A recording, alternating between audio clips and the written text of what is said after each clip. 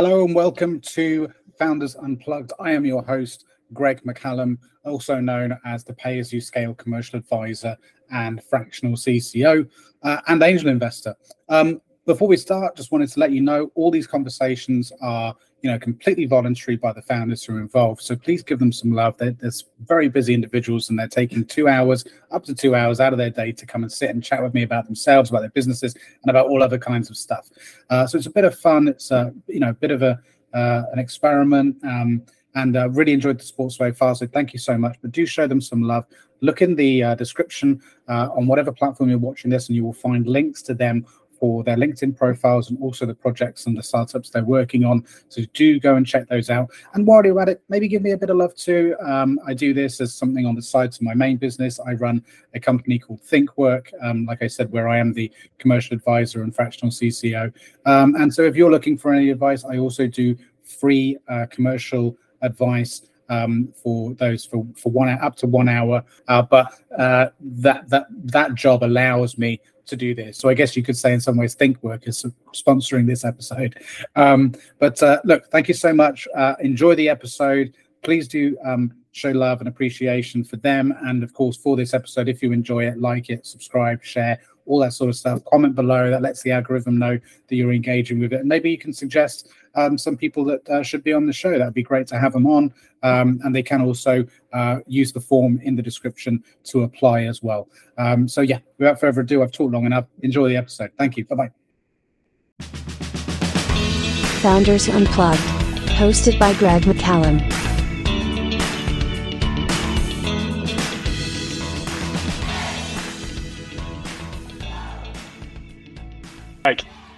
Hey, Vish, how's it going? That was great timing. I literally just pressed record and then you showed up. That was perfect. Excellent.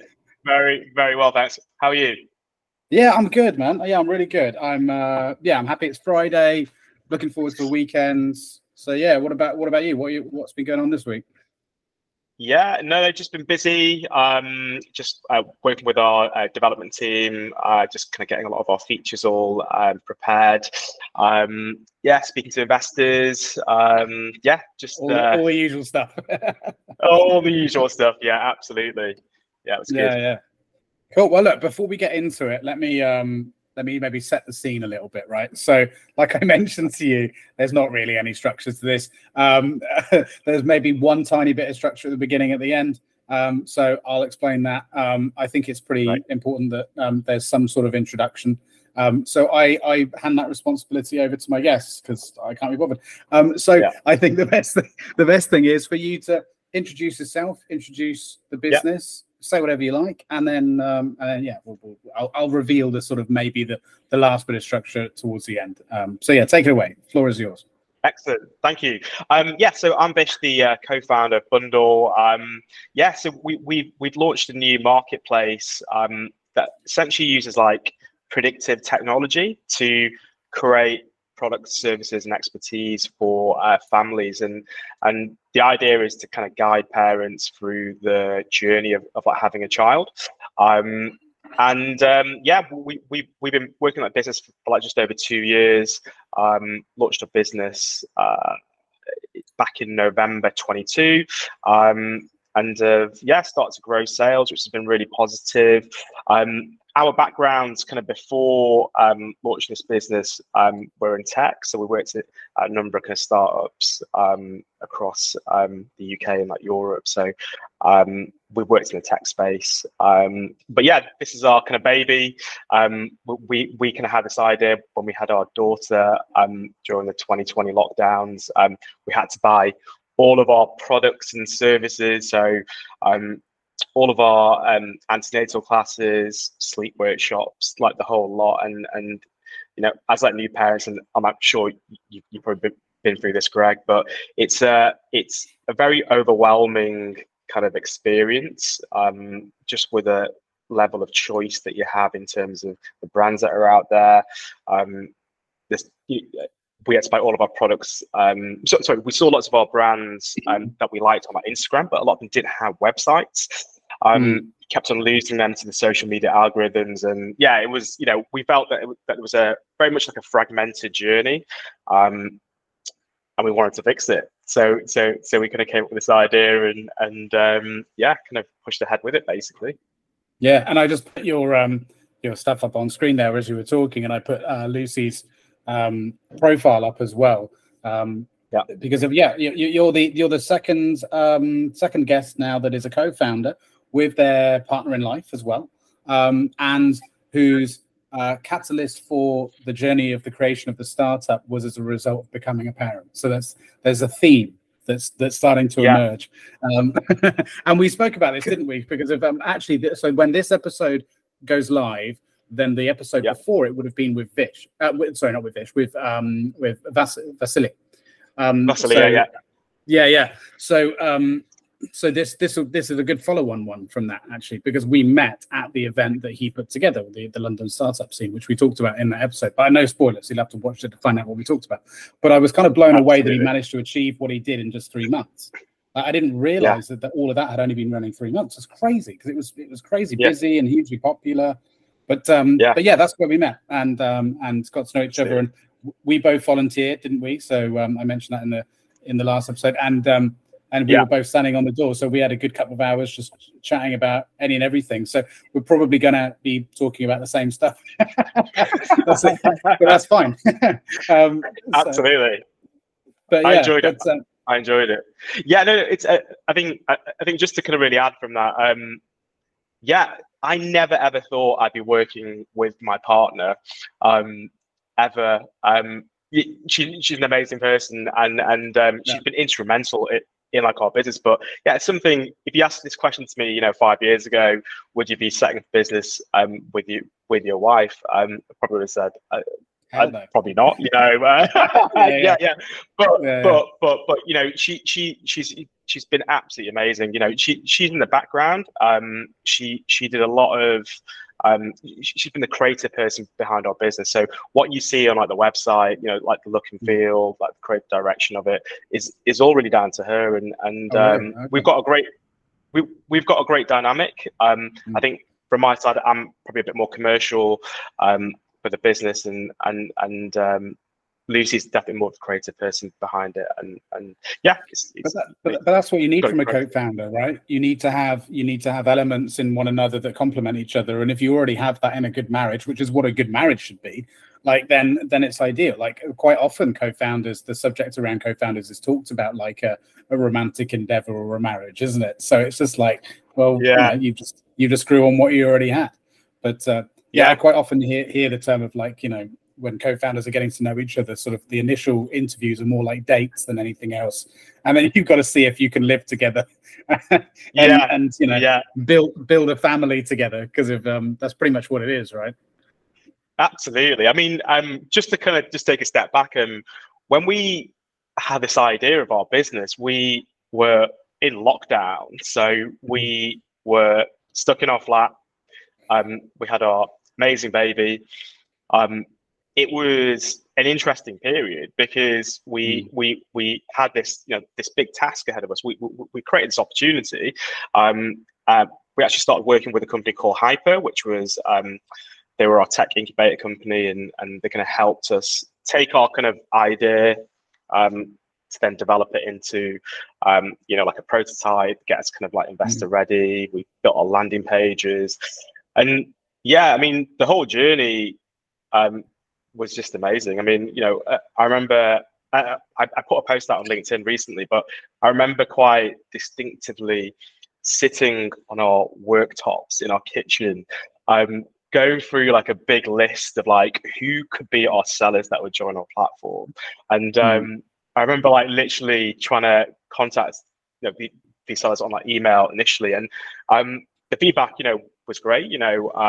Some people didn't respond back to straight away because we were just a concept at that point and hadn't really launched. So it's a lot more challenging and like difficult at that point. But in the end, we just got on the phones and repeatedly contacted sellers, and I think they probably liked our kind of determination and enthusiasm, and I think really the passion really at that point, because when you've got an idea, it's about how determined you are and like passionate you are about the business, and ultimately the problem as well. We both come from kind of like startup background, so for us, there's always been fundamentally, how can you solve the problem in order to, how can you solve it?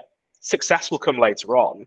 But because we were first time parents, we lived through that experience and went through those experiences of being frustrated with the existing existing shopping experience, should I say so? Yeah, because you're right. It is really fragmented. You're all over the place trying to scramble and get things from Facebook, from Amazon, from it's all over the place. Which is interesting because I had Jess Potter on recently, who is the founder of Used and Loved, who similar. She had that's the example I gave, a couple who founded a company due to a similar experience, but their approach was because they wanted to buy stuff exclusively that was used, because they're very very conscious of the environment, and so they didn't want to go out and buy new stuff. So their approach is slightly different. It's not exclusively aimed at sort of baby apparel, let's just say. It's kind of everything. And another sort of thing where she explained it the same way. She was just like, we're going through this problem and we're experiencing it, so we know that it exists. We can feel the pain of it.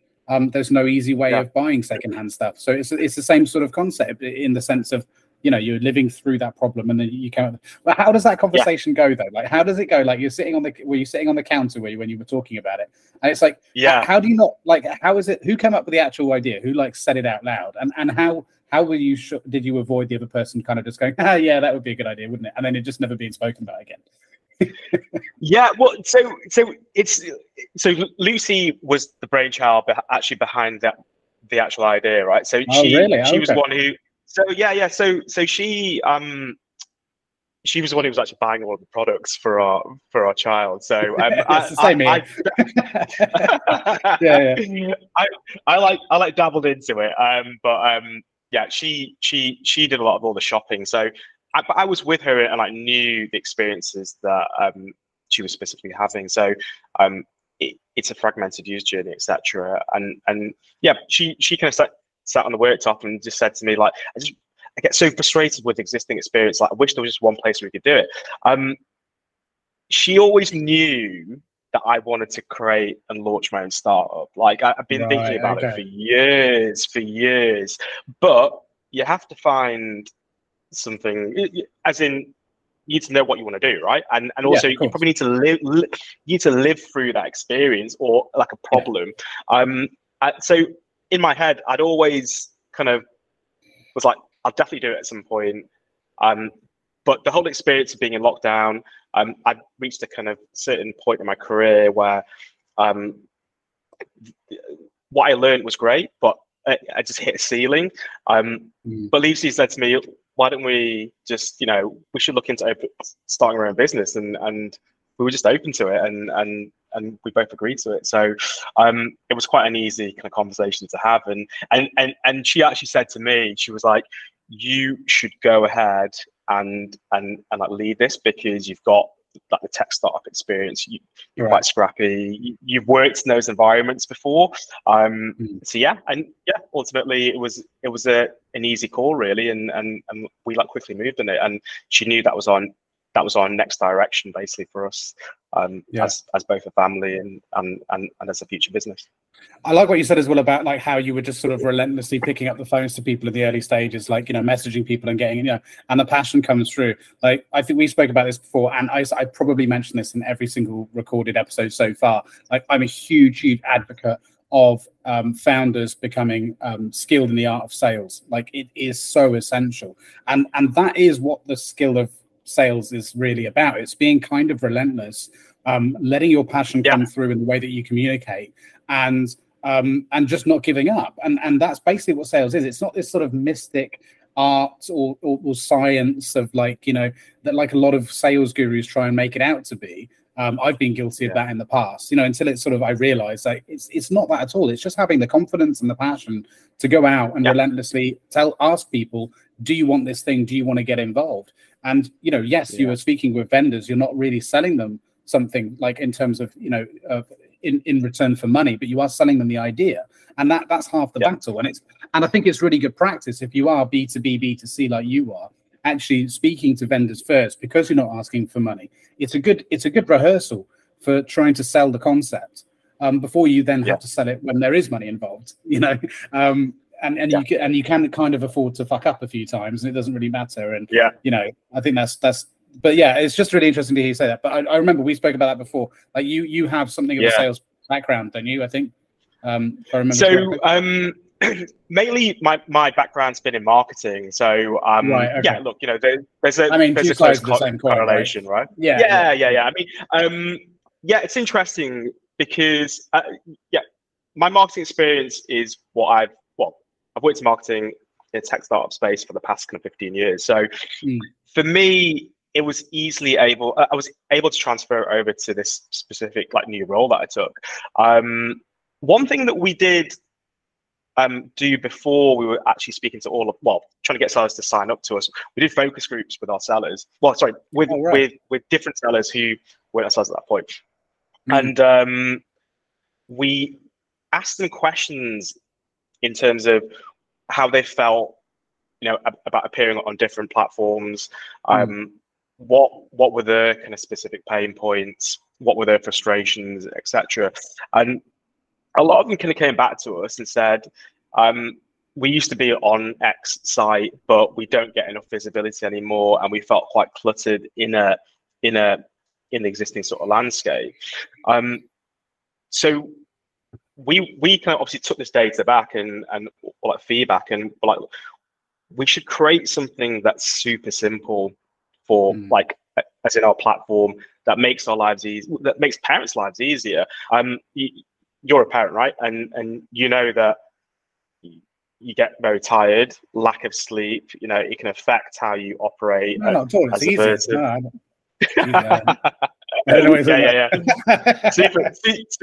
Superman.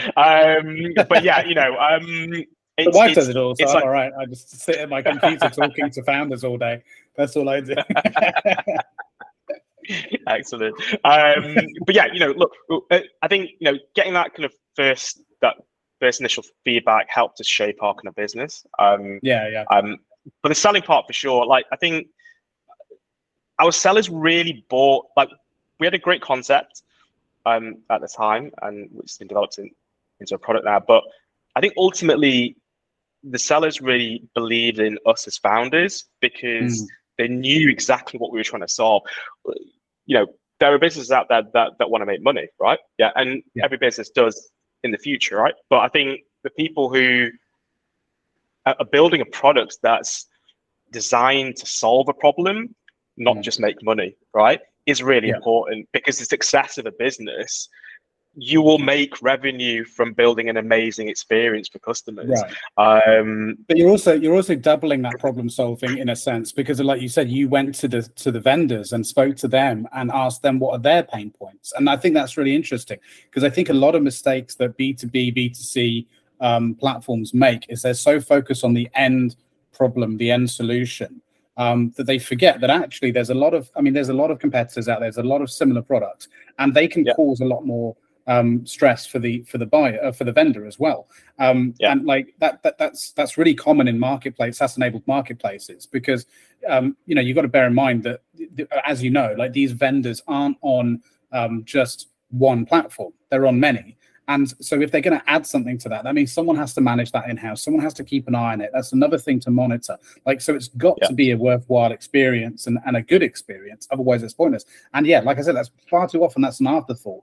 And so, you know, it's usually, it's on the roadmap. It's on the roadmap to improve it. So we just have to focus on the customer experience first. And actually, if you can build that in early on, that's really important, because that means you're going to be holding on to the really good vendors, the really good businesses.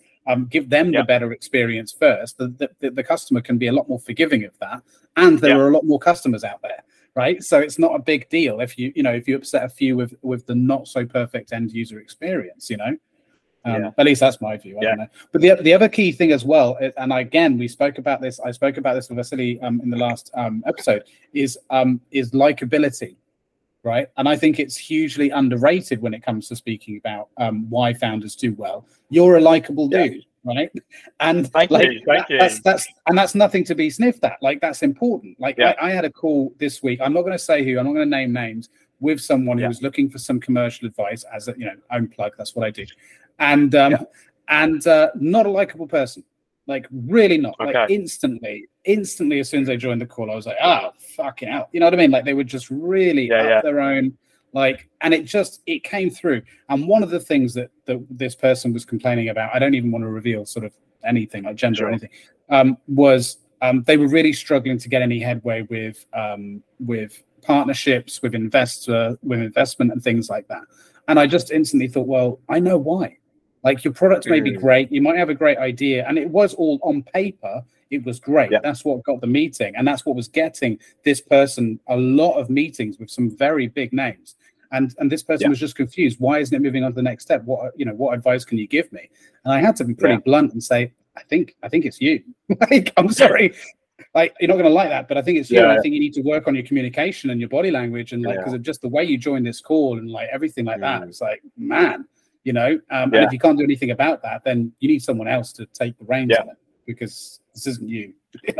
But anyway, that was a compliment. That's thank you very much. That's quite nice to hear. I think so. From our side, at least from what I know so far, anyway. Unless you're like a closeted arsehole, I don't know. You might be, but I think I'm a pretty good judge of character. I don't think you are. So thank you. By the way, we can swear on this if you want. In case you haven't noticed, it's fine. I don't really care. So no, all good. Good points to make. I think from our side, because we've worked at so many different. So we've also worked at agency side as well. So right at the start of our journey, before we even got into working at tech startups. So we've got the experience of working with clients. Flipping it over, then actually working for in-house brands, so being on like the other side. I think ultimately, likability is super important. You also need to have a great product, right? But I think as well, being humble is really important. I think not being arrogant. We're just confident in our business. We know where it's going. Like, we know that the people that we're speaking to right now at the moment, even our customers as well. I think, again, I put a post out to LinkedIn a while ago, just to give an update, just in terms of where we are as a business. But we literally picked up the phones and started speaking to our customers and asked them questions. We're like, look, we're a brand new startup. We need to develop our products even further, and your feedback is crucial to help us to get to that point. And picked the phone, spoke to them. They were like, oh, you're the founder of bndle. It's like, and they just gave honest feedback, about our business, like things that might need fixing. Could be a checkout, feature, etc. And the great thing about working at an early stage business is that you can act really quickly. We're working with a great technical partner who are very quick with the turnarounds of the features that we ask them to do. So it's really, really good. And I remember I used to work at a insurtech brand, and one key thing that we did do right at the start, it was a seed stage business, and the one thing that we did do was pick up the phone and speak to our customers, and we learned and built a trend based on like the feedback that we received. So super important, super important. And again, that's another experience that we had.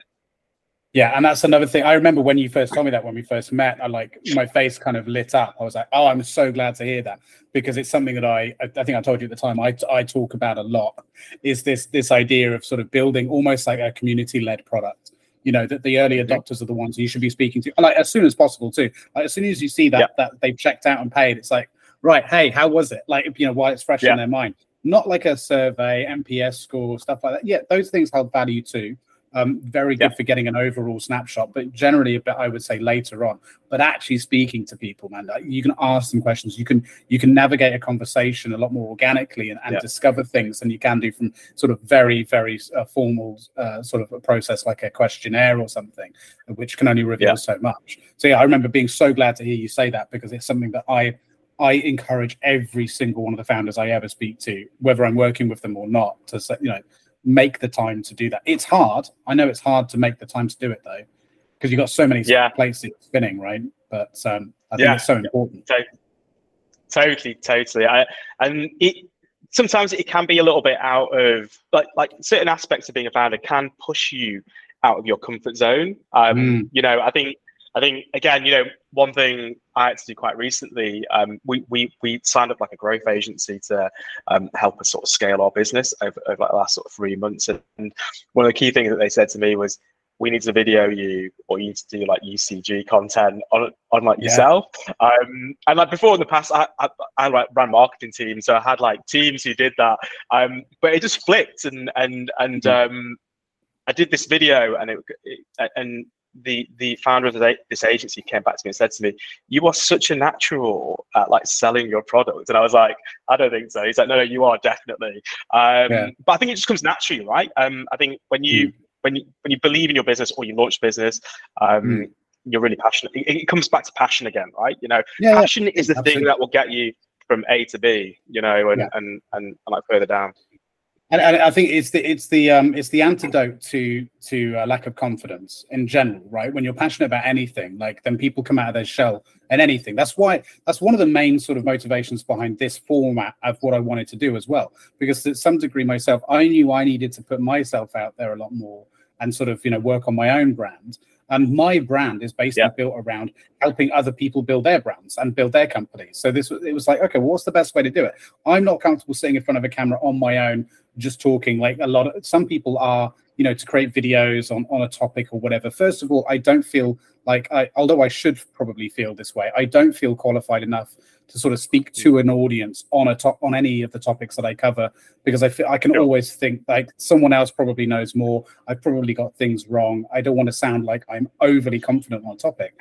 But second of all, who the hell wants to just watch me? Like, you know what I mean? Like, sure, you know, I think I don't have as much to offer as the people that I bring on. And it's a lot more organic. It's a conversation. We can relax. We can chill. It's like, you know, we don't have a script. We don't have to hit certain key phrases.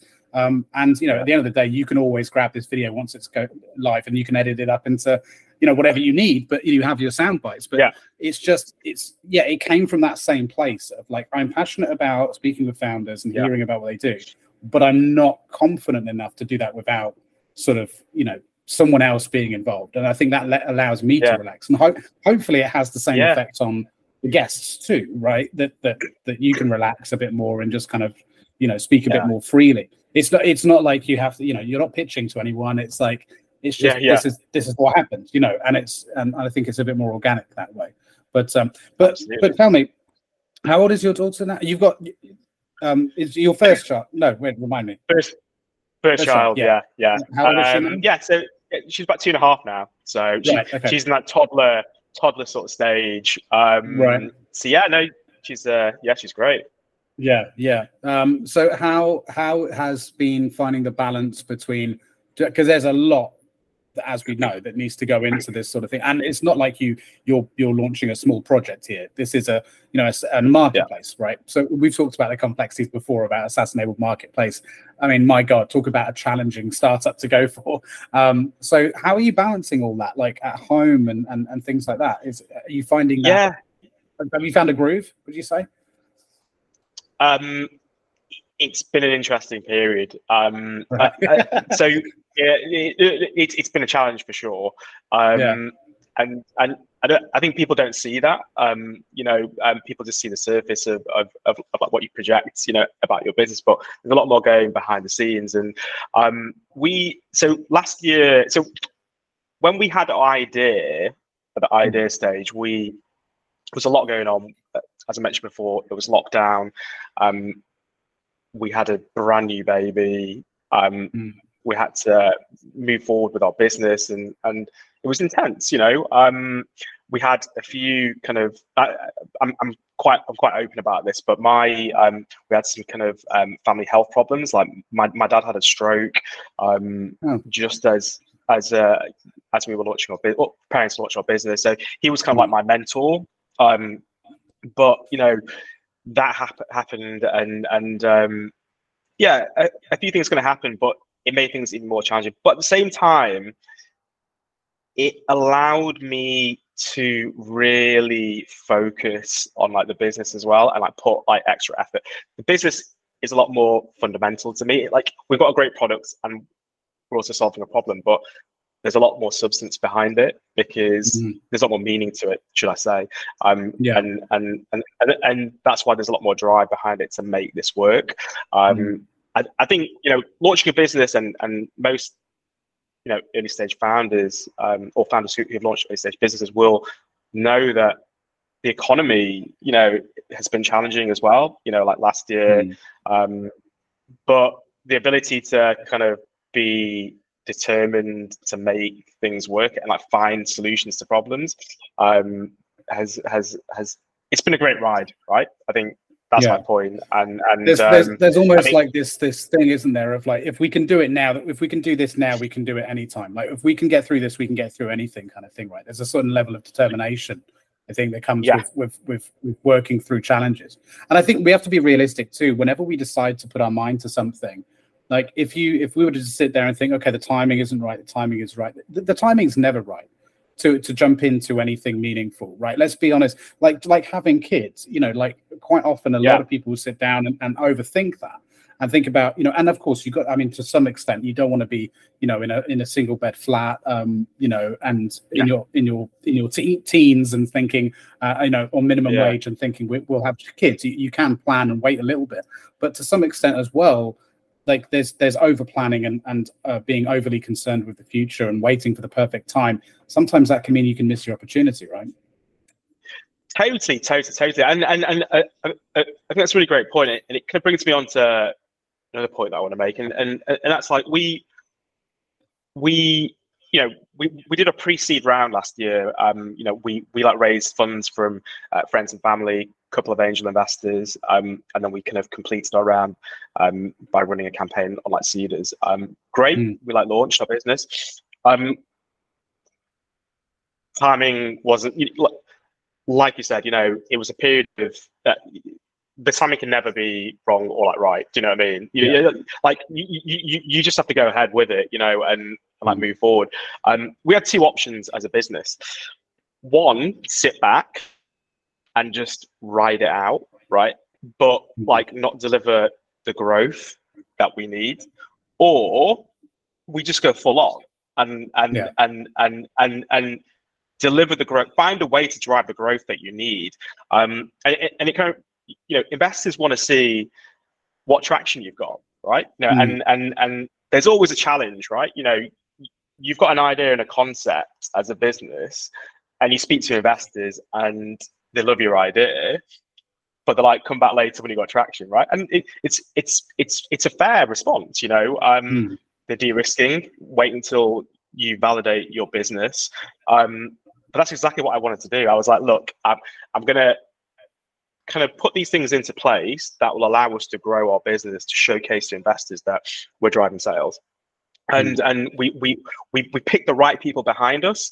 You know, like the people that we work with to give us advice, you know, on how to grow has allowed us to kind of get to this point right now at the moment. And we're doing.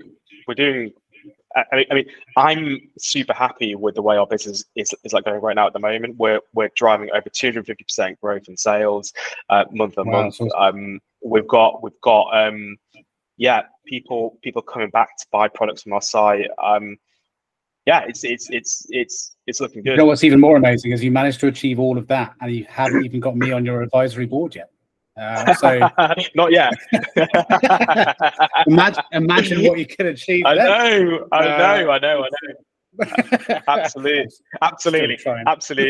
Absolutely. No, but yeah, look, I think I'm not happy with like what we've done so far. There's still lots more to do for sure. Like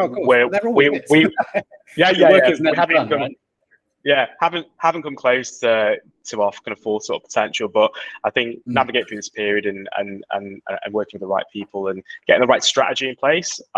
We're like marketeers, like that's our backbone. So we know how things work. We know what testing needs to be done. We did a lot of audience testing for our business to understand which audience resonates really well with our business, and then the ability to sort of, you know, double down on them. I think fundamentally, when you look at, and this goes on to metrics, right? Which is like, as a startup, what are your KPIs, and what your targets that you need to hit in order to, reach those milestones, etc. It's super important to get your audience right at the start, because and like focus your effort on that. Like, and you could have high CPAs right at the start, or CACs, because you're learning, right? You have to learn and understand who your audience is. If you don't, you could be blowing budget on like the wrong type of targeting. For example, it could be through paid social, it could be Google ads, or it could be Google Shopping, etc. Look, it's there are a number of things you can get wrong. Yeah, exactly. And in that process as well, you kind of discover not only who your audience is, but who your audience isn't, right? Like you said, but then also kind of that middle ground of who the audience could be in the future, right? Of okay, well, actually, we've got potential here, and here, maybe later on as well. So it kind of creates a bit of a commercial or marketing roadmap, if you will, for how you can expand the organization at a later date, what other potential revenue opportunities are down the road, and that can really feed into your whole strategy. And even when talking to investors, we've done this level of commercial exploration, which is obviously good for understanding the market, but it's also then revealed us this whole new set of information which we're excited to explore in the next phases of our company in terms of revenue opportunities. And that is like music to investors' ears. Not only that you've taken the time to do that research, along, especially if it's put together with the traction that you're talking about, the big T word, but then to show that you've also thought about, here are the other opportunities. We're not just hyper focused on this one avenue. There are plenty of others. I think that's like really underrated as a process for that reason, which again, it comes back to that sort of community led go to market approach. And I think why it's so important. It reveals so much, like in terms of the picture, the landscape.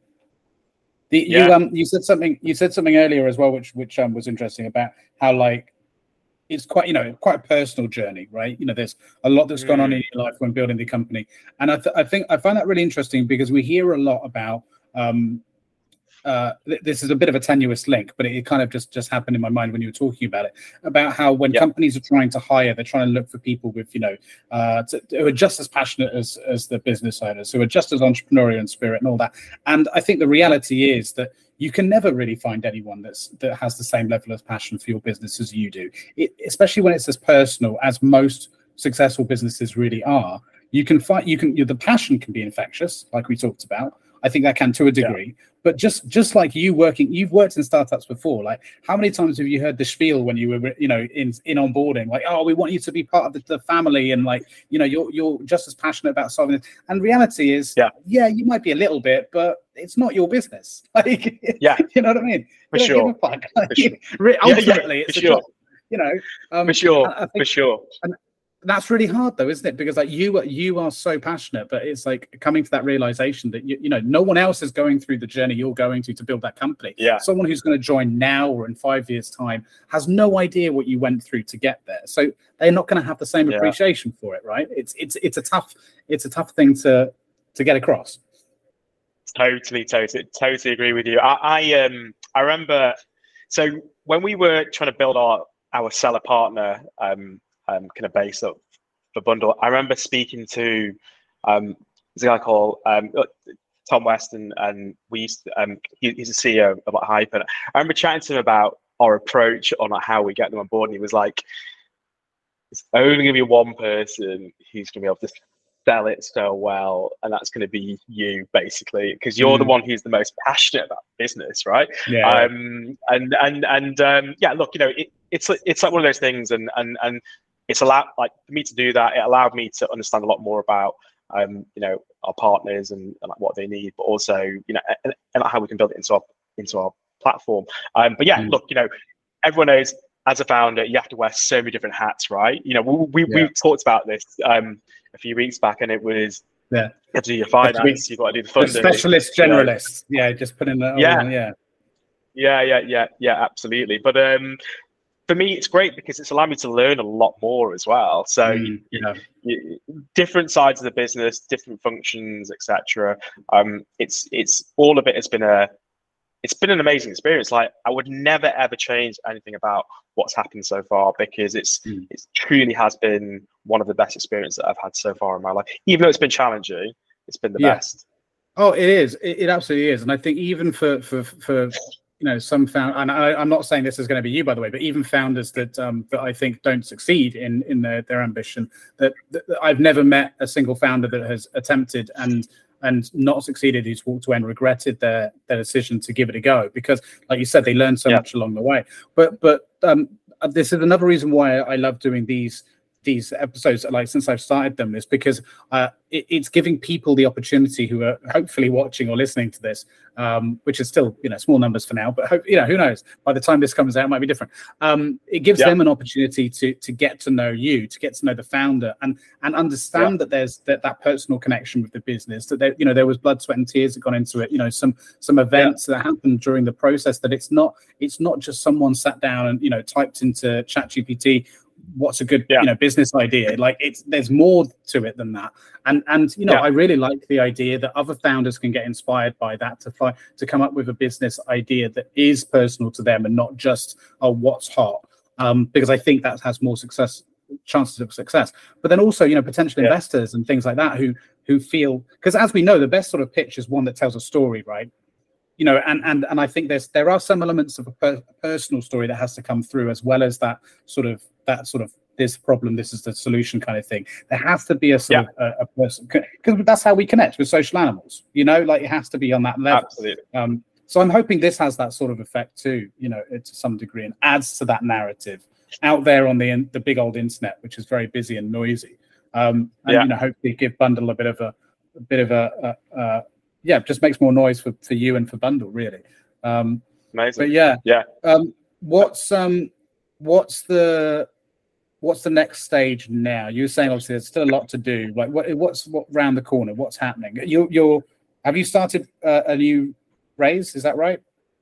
Well, you are soon. Sorry, excuse me. We did a pre-seed raise completed. That was in November last year. We are raising again right now at the moment. Looking to.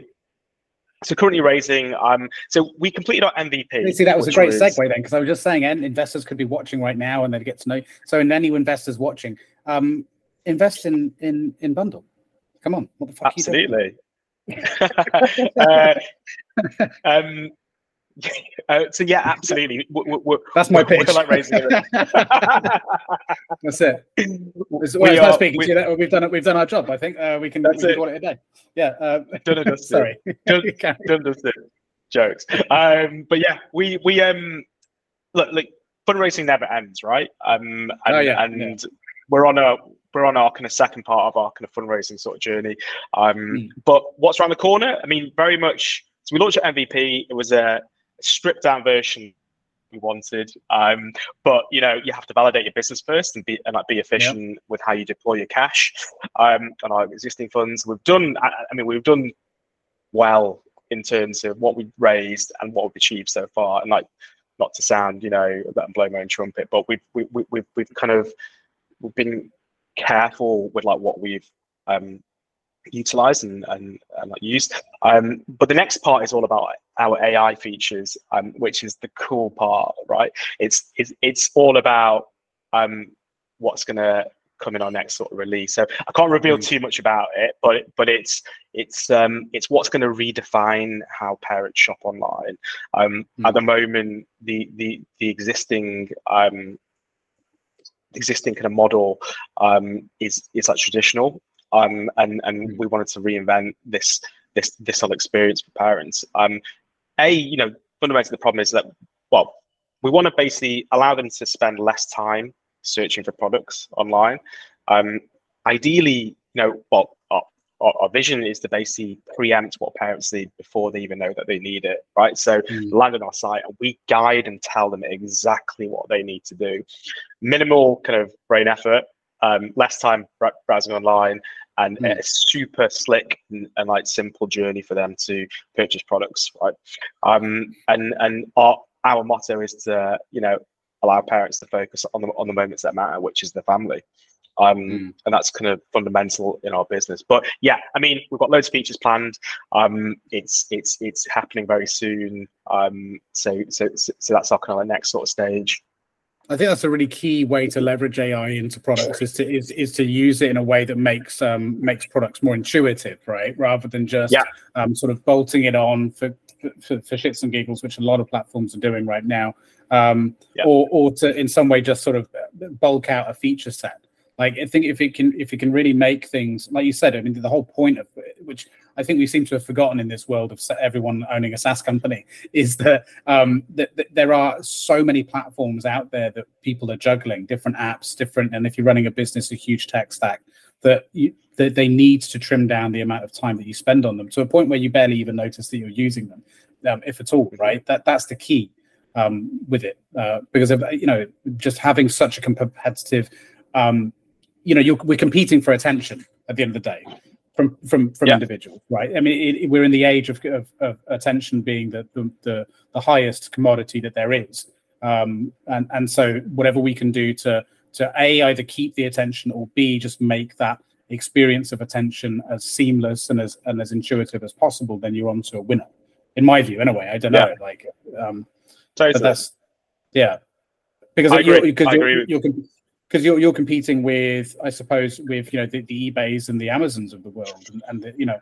TikTok shopping experience of the world, and things like that. And that's e-commerce is difficult because of it's hugely competitive, but there's a huge amount of I mean, that's an interesting thing actually. I just thought of with the TikToks of the world, like we're seeing the rise in content marketing or creators really at the forefront of the e-commerce. Like, have you thought about how that's going to tie in, if it's going to tie in any way, or the impact it could have on the business model moving forward? Because that's predicted to be a huge, growing trend in e-commerce. Yeah, isn't it? Yeah, totally. I mean, I think businesses need to adapt to those specific areas for sure. I mean, like TikTok social, like huge shopping area is like massive. It's something that we have or will plan into kind of our like roadmap and like how we can potentially integrate. I think from our side, a point to really mention is that whilst you've got Amazon and the likes of eBay, which come back to your original point, is that we I feel that we're not directly competing against those guys, because a lot of them, we're really focusing on like independent brands who are, a lot of our brands are all ethical and got sustainable values, etc. And a lot of them don't operate on like big marketplaces like like Amazon. Or if they do, they're probably buried, right? Yeah. And I think from a social impact as well for our business, we're fostering, supporting in local independent brands. I think there's a stat that like every £1 spent on an independent brand, over 50 pence gets reinvested back into that specific local economy of the area. So it's huge, and the reason why our independent brands love us so much is because, well, hopefully, is that we are supporting them, in this way. We're providing a platform for them to grow and scale. Like, these guys haven't got the budget to spend on TikTok, or well, some of them, like, should I say, not all of them, but some of the early stage ones. But by providing a platform like this that uses technology and AI and machine learning to get their brand right in front of the right consumer at the right time, will allow them to scale and grow. Right? Ultimately, our vision is that the experience of the customer will be unique every single time. Right? We won't be showing static products, which is what is available right now. So future plans. Yeah, big plans. Have you seen any of those? The live streams on that are really popular now on these sort of platforms? I think it was Alibaba that I heard about first that were doing these live streams for their products, and it's insane the amount of money that they turn over in these live streams now. Like, who would have thought that would have been the way that consumers want to to purchase products. Like I never would have, like, because if I remember QVC back when I was, back in the day, like, I'd roll in at 2:00 in the morning after a night out and put the TV on, and I would just mong out to watching someone try to sell something on QVC. I thought this will never catch on. Turns out people love it. It's just nuts. Like, I just don't understand, but I don't know. I'm not sort of predominantly in that space, so I don't know. But was interesting. Just so let's move away from the business a little bit, like from Bundle, because as much as interesting it is, I want to know a bit about you. Well, first of all, have you used any AI yourself, like ChatGPT or Midjourney or anything like that? Have you played around with any of it, or just for a bit of fun? Yeah, or for the maybe for the business. Absolutely, yeah. We've used ChatGPT. Look, it's great, right? It can, it's an interesting kind of world that we're in right now at the moment. I think AI obviously is like such a big sort of topic, and I think I think it's the way forward for sure. Like I think there was an article recently on AI on like the FT, and it was all about. I'll probably post it on LinkedIn some point today, but it's all about kind of machine learning and like AI and like how kind of marketplaces are moving in, or even brands are moving into that direction, because everything's getting a lot more sophisticated, right? And things need to be automated quite a lot. So, well, do you know about the writer's strike in Hollywood? But I'm not sure it's still going. I think it might still be. I was watching something about that recently, breaking down the list of demands, basically in their most recent sort of attempt at negotiations. And really interesting, they sort of buried it right down. It was rejected as one of their requests, but it was buried right down in the bottom there. It was this request to make it so that essentially that they would want to ban outright the use of AI to either replace or revamp someone's work, and a whole load of other conditions that I can't quite remember now about AI. It was rejected outright, but the theory is that essentially these strikes are nothing really to do with the majority of these other demands. That it is pretty much this emerging technology that has sparked this this concern in Hollywood and in the space of creative writing. It is predominantly based on this fear of AI. But like, as this person mentioned in the video when I was watching it, like, they made a really valid point. Like, these businesses would never agree to that as a demand, and why should they? Like, because if you look at the quality of TV the last year or two, like, can you really blame them? Because if the other demands in there was to demand way more pay, like, even though Hollywood writers are paid like 3 times the average salary in the United States, right?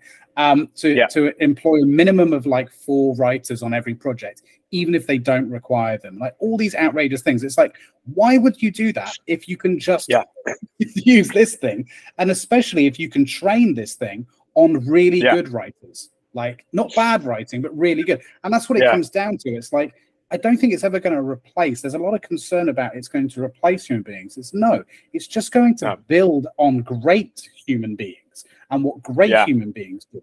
It's going to get more and more trained to that and just amplify talent and amplify great work. It's not going to replace it. It just means you need to get better skilled at what you do. That's all it means. And that's not a bad thing, Yeah.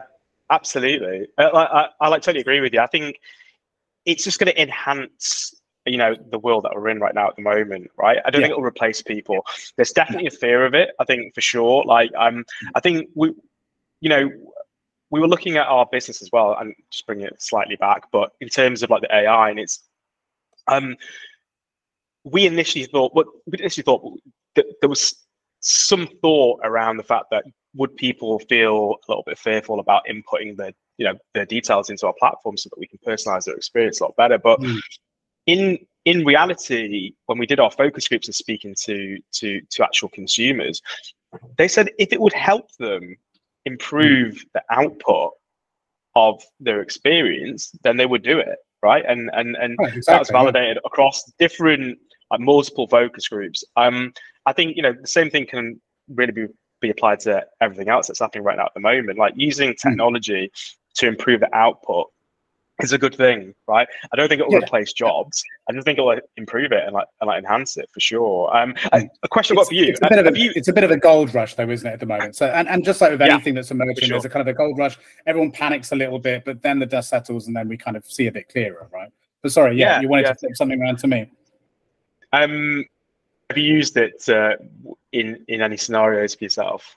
ChatGPT. I've used it loads. Yeah. So the first thing I played with was Midjourney because of I used to be something of an artist. I just don't have the time anymore. I do want to get back to it, but I don't. So that really fascinated me because that was, I think, one of the first ones I came across. I think that was out actually before ChatGPT, or at least it was in a major way. So I played with that first, blown away by that. Haven't played with it since really the beginning, but then I've seen the newest versions of it, and my God, it's like even better in that short space of time. And I played around with a few other similar sort of things to that from the image generation point of view. And then, ChatGPT, I use it quite frequently. It's pretty much always open on my computer. I use it in one capacity or another. Mostly what I use it for is actually I write something and then I'll go, do you know what? I want to see what ChatGPT thinks of this in a way, right? So it's like I put it in there and I go, create me another version of this and maybe change the tone to this or that. And I sort of experiment. And I usually don't end up copying and pasting what it comes out with, but it gives me ideas to maybe then edit the thing I already had. That's actually how I use it the most, to be honest, more than anything else.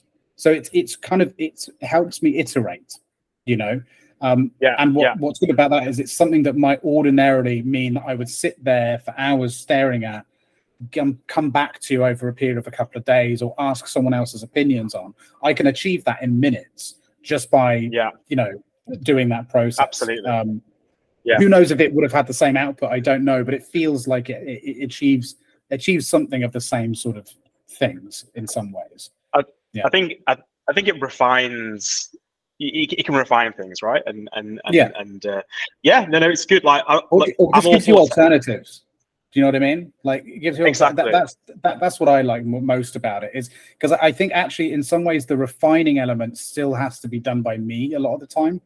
Like, because it doesn't quite have the tone that I like to use, or it just gets things wrong.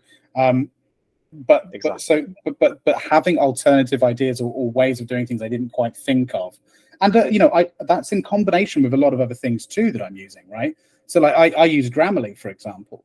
Like, that's another great tool. It sort of just says, have you considered rephrasing it like this? If you want to change the tone. So all of this combination of tools, like nothing ever works just in a to my mind, in its best way, if it's just in a straight line from beginning to end. That needs to have a few sort of pushes and redirects along the way. So all these tools for me kind of help get to that end goal. And it's not like I'm known for being a creative writer or anything like that, but when I do, it just allows me to maybe get to what was originally in my head a lot better, or a lot quicker at least. Anyway, absolutely, totally agree with you.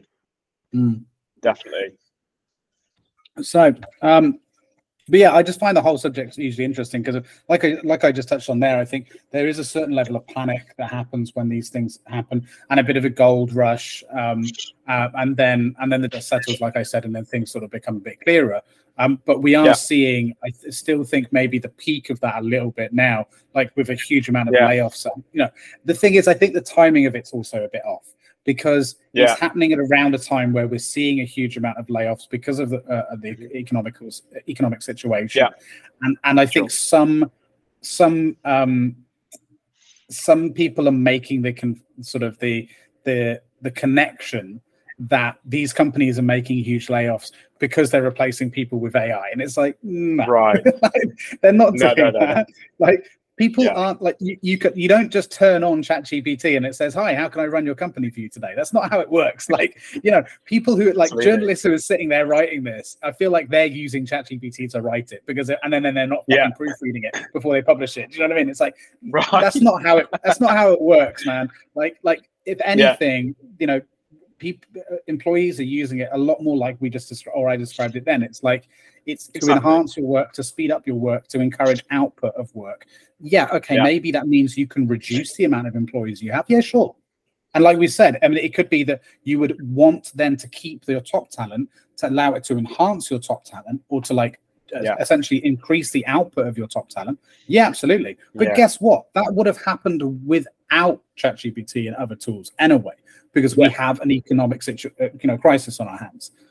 So that would have happened anyway. It's got fuck all to do with it. Like, until we have a robot or an android that can walk around and just do all the tasks that we can do, we're okay for a little bit. You know what I mean? Absolutely. No, for sure. I agree. Would you own one of those robots if they like from iRobot? But as long as it didn't turn evil, would you have one of those in the house? You think? 100%. Yeah. Okay. But the thing is, I suppose we're probably the wrong people to talk about this, because we clearly embrace technology, because we're in this space, right? So like ask our grandparents might be a slightly different reaction. Like, yeah. For sure. My brother say no for sure. I'm all for fostering technology. As I said, we do work in space, so yeah, that's all good. Yeah. What's sort of other technologies are you interested in? So, like, as a bit of a hint, like gaming chair and stuff, like my PlayStation headphones. I'm very much into all aspects of technology. Like, do you have other sort of technological interests or interest in general? Actually, while we're on the subject of interest. Yeah, totally. I mean, like definitely like a tech sort of type of guy. So, wireless products, anything that just makes my life a lot more easier, really. To be honest, I think, like, outside of tech, I think my interests really lie in like keeping fit and like making sure that my mental health is at a good sort of level. I think as a founder as well, you tend to run yourself into the ground at times and have work overload, etc. And I've been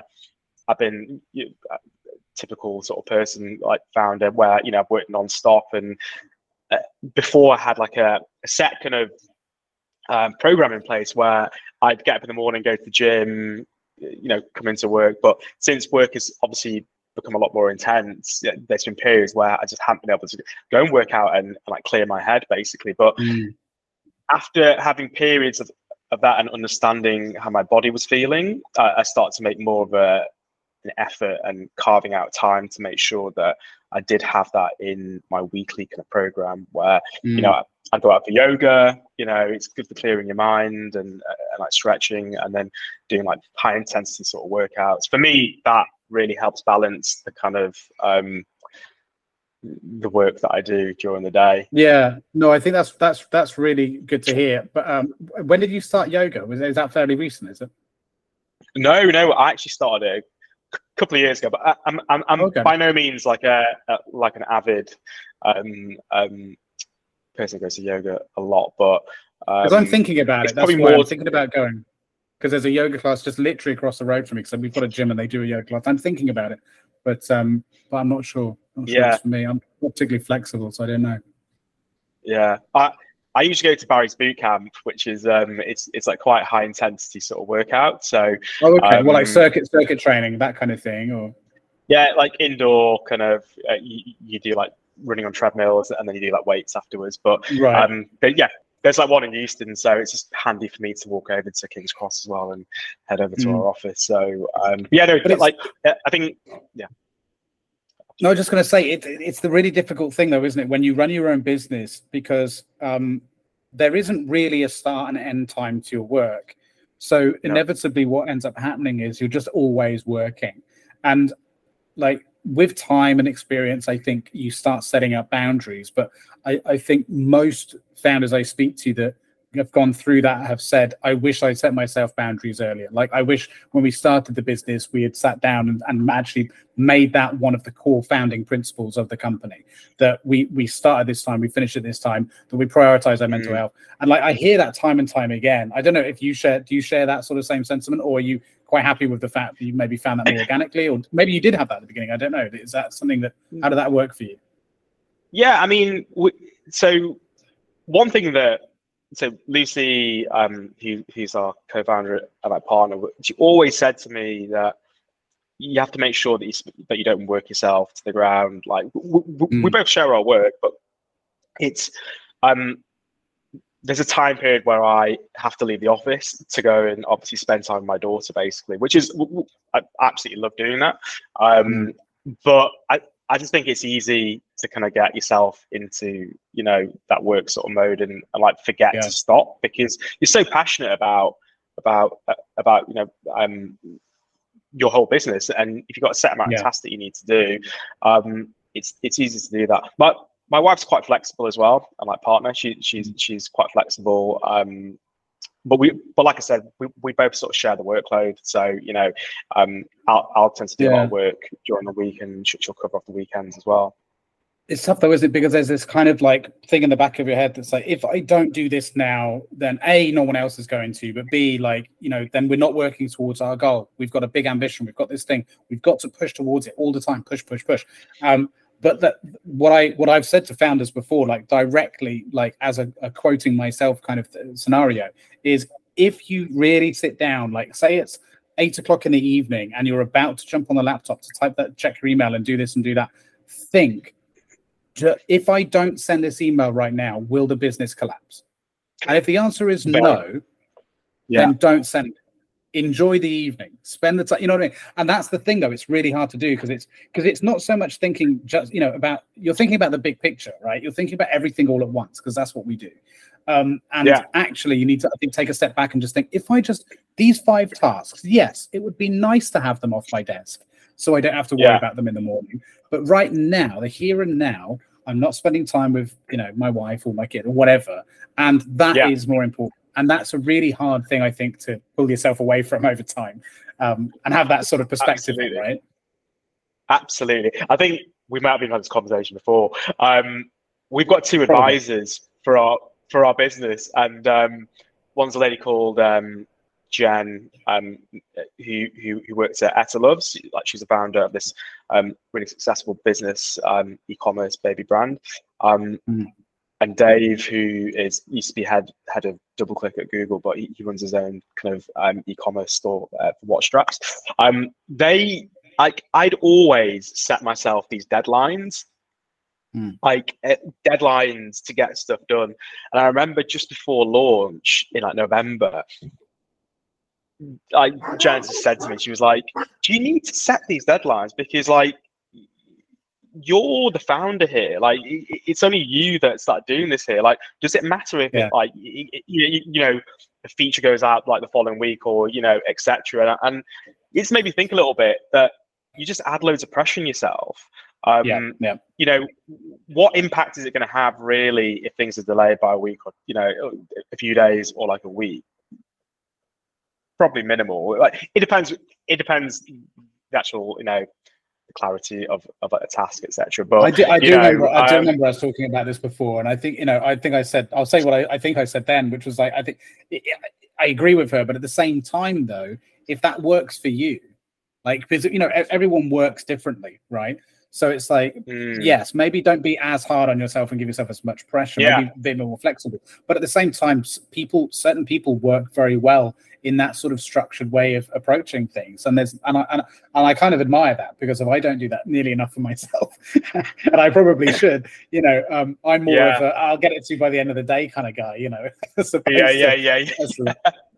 So, you know, it's different for everyone. Everyone works different. And if you don't have, and in fact, that's you know, almost the opposite end of the spectrum, actually. There are founders that I've encountered that really struggle with actually committing to things for themselves, for their own business, and end up being actually quite flaky and don't really get things done because they can't really hold themselves accountable. And that's actually what I spend a part of my time doing with some of my clients, is actually just being more of an accountability sort of element to them, to hold them to that, because if they don't have that sort of that self-discipline, right? So I suppose that the ideal scenario is a happy medium, but everyone works differently. So if it works for you, it works for you, man. You know, it's one of those things. Right?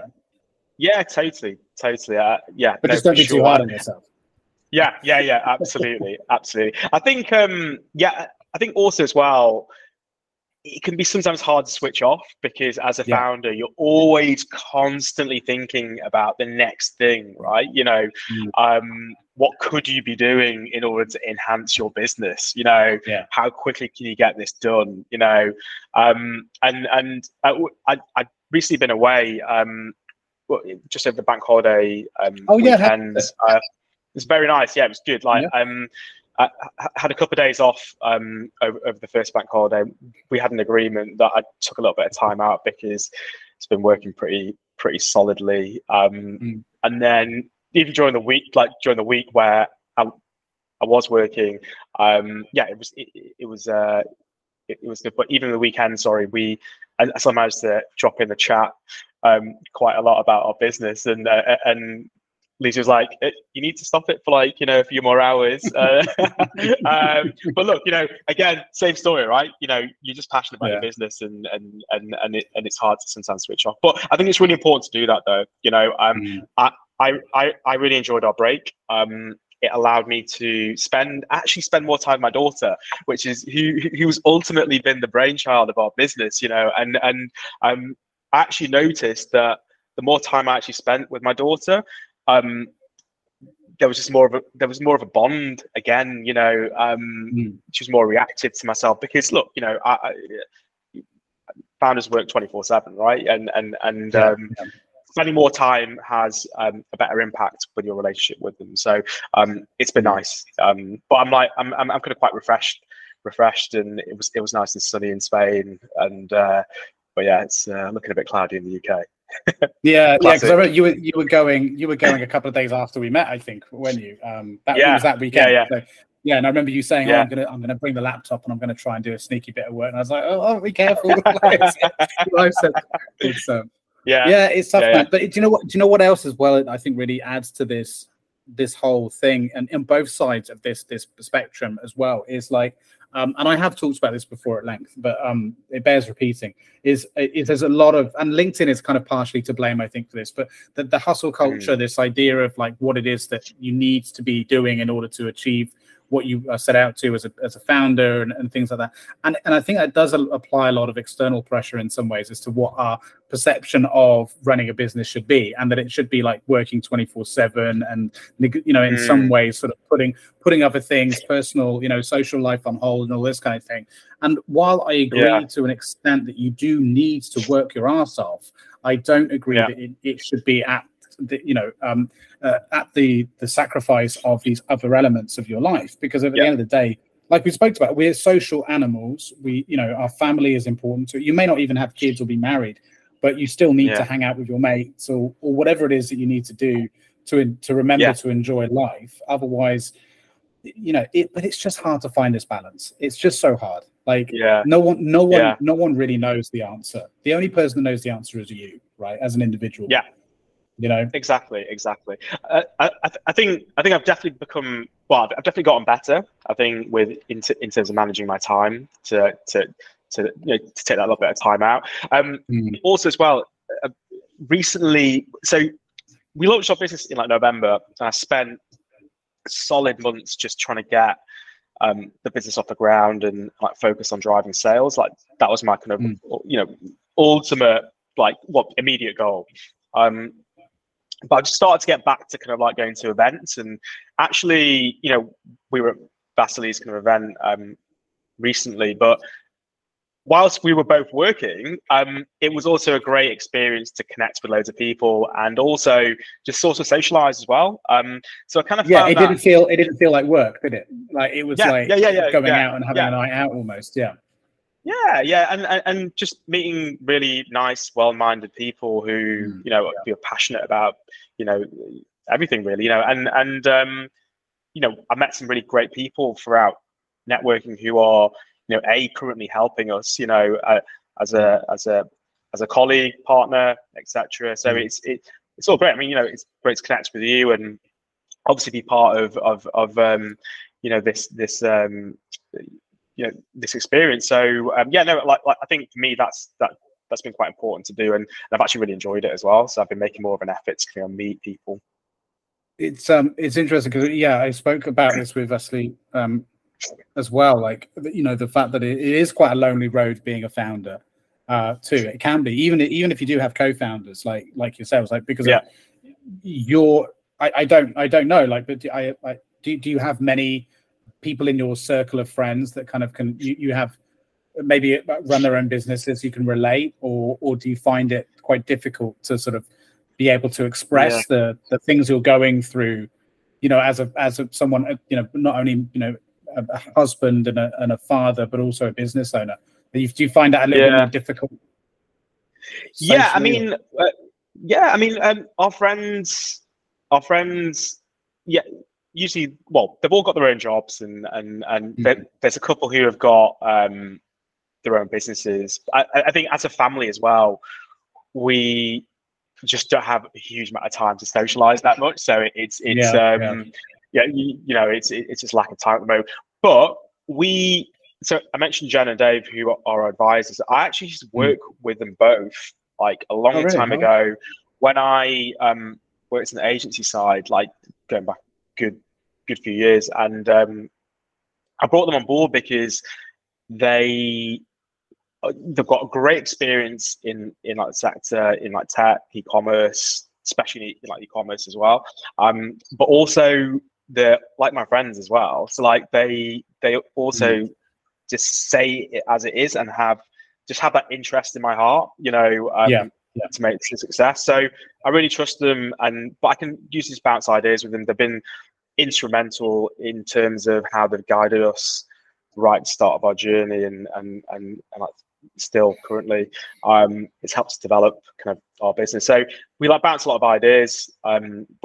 We have our monthly kind of like meetings, and look, there's been times where it's been uncomfortable, where like it hasn't been music to my ears, but I got them on board to tell me that, to be that type of person, so that we could improve our business. Like we wouldn't have gotten this far if they didn't come back with that type of feedback. I mean, it was brutal at times, and we're like, I had to take a step back and go, okay, maybe we didn't get this part right.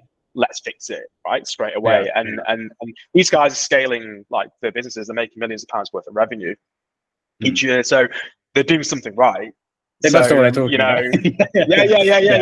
Yeah. But also at the same time, let's be clear, advisors don't always get it right. Like there is something for founder intuition sometimes that can't be accounted for. That's like, there's a rare situations that come up every now and then where it's just like, the advisors were completely off the mark. I've been wrong more times than I can care to admit or count.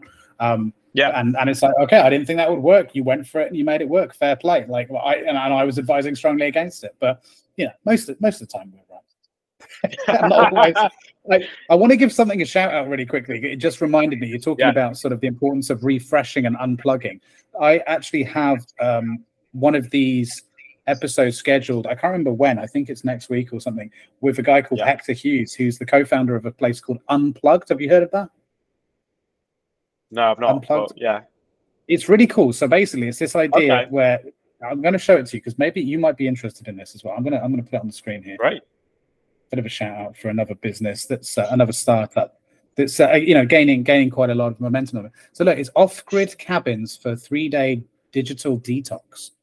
Right. So you can go to these places in in these really beautiful areas. Look at that. Look how awesome that looks. Nice. So see what I mean? And you get these little things to lock your phones away, and they're just these little cabins. They seem like they're mostly sort of designed for couples, I think. But I'm thinking of going on one of these because it looks really cool. Like beautiful locations. They've got locations all around London and stuff. I talk about a great way of being able to go away and unplug. Literally like the clues in the name. It just made me think of that. Like because so often it's hard to sort of think about, well, what can we do that actually is going to allow us to step away from the business? Because let's face it, like the phone always comes out. Like I'm always like, I'll just check my email, I'll just reply to something on LinkedIn. But actually saying proper digital detox, fully step away for a little while. I don't know. I'm interested in it. I might give it a go. I do like the way you can lock your phones away because let's face it, everyone's on the phone 24/7, right? It's the integral part of a human being's life. But definitely for sure. Like we've had the odd break here and there on the weekend, but we've taken our daughter with us, so it's kind of like a relaxing experience.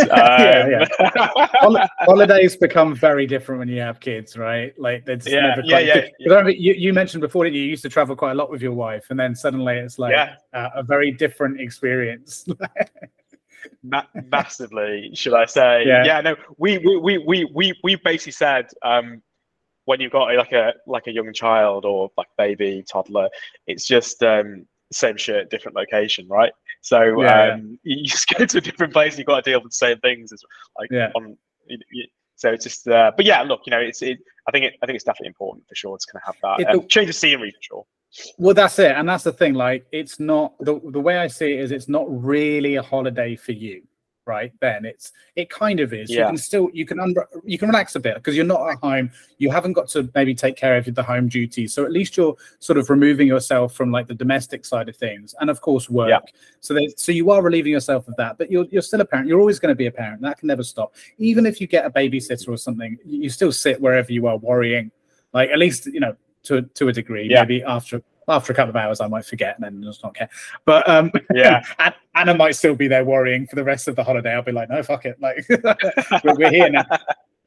But like, really, I think that the holiday experience is a lot more for them, right? That you want them to experience those things and different, not just see the same four walls at home or school, actually go out there, meet different people, try different things. That's what it's really all about, isn't it?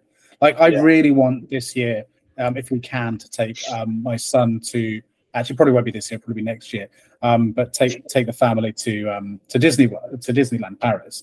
Like, that would be a beautiful experience. And that's a completely like, I was going to say that's a completely selfless holiday because it would be for them, but actually, I don't know. Actually, I think I really bloody enjoy it. I'm actually thinking about it. You enjoy it as well. Yeah. I think it's just I really want to go. Now I think about it. Yeah. Shit. Yeah. Okay. Well, like, hey, don't tell them that. Yeah. Well, but see, that's a good example of a holiday, I think, where you can all sort of get a lot out of it. But you definitely can't. The 5-star resorts, though, suddenly there's a slightly different element to that. Yeah. Let's say luxury experiences are massively reduced. yeah. But then as they get older, though, I mean, things just it changes. Then they can start appreciating that kind of thing more. Like, so my oldest, he's 8, and he loves food, for example. So like, actually, when we go out and travel to different places, there are things now that we can share the enjoyment of more at his age than we could have done a couple of years ago, like eating out and things, and he isn't throwing food across the table or anything anymore. Like, he's a grown boy. We just now have that to relive that experience again with our newborn. But over time sort of changes the way that these experiences are had, I guess. And she's still quite young, isn't she, your daughter? So that will come, I'm sure. But in the meantime, that's what grandparents are for. There you go. See you later. Absolutely. I think all going to hotels where they've got like crashes that you could you could drop the kids off. That's like good to have. Definitely. Yeah, and if they really become a problem, just put them up for adoption. I mean, then the problem solved. But no, there are definitely some nice solutions out there. But there's one thing that someone was telling me about, like, or I've heard about for ages, but someone was telling me about. I've heard about for ages, like these holiday camp type things. I don't know, man. I don't think I could do those. Like the ones in the UK, sort of the Butlins, the Pontins, that kind of thing. Something about it just doesn't. I don't know. I get the appeal for the kids, but I think for me, I would go a bit crazy. Do you know what I mean? Yeah. I think. So I think Centre Parks is another one that's quite big with that's another one, families, isn't it? I think for me, if I'm going on holiday, I prefer to go abroad. I think just even if it's just somewhere like fairly not too far away, but the ability to feel as if you can disconnect from your current like life, or like view, should I say, right?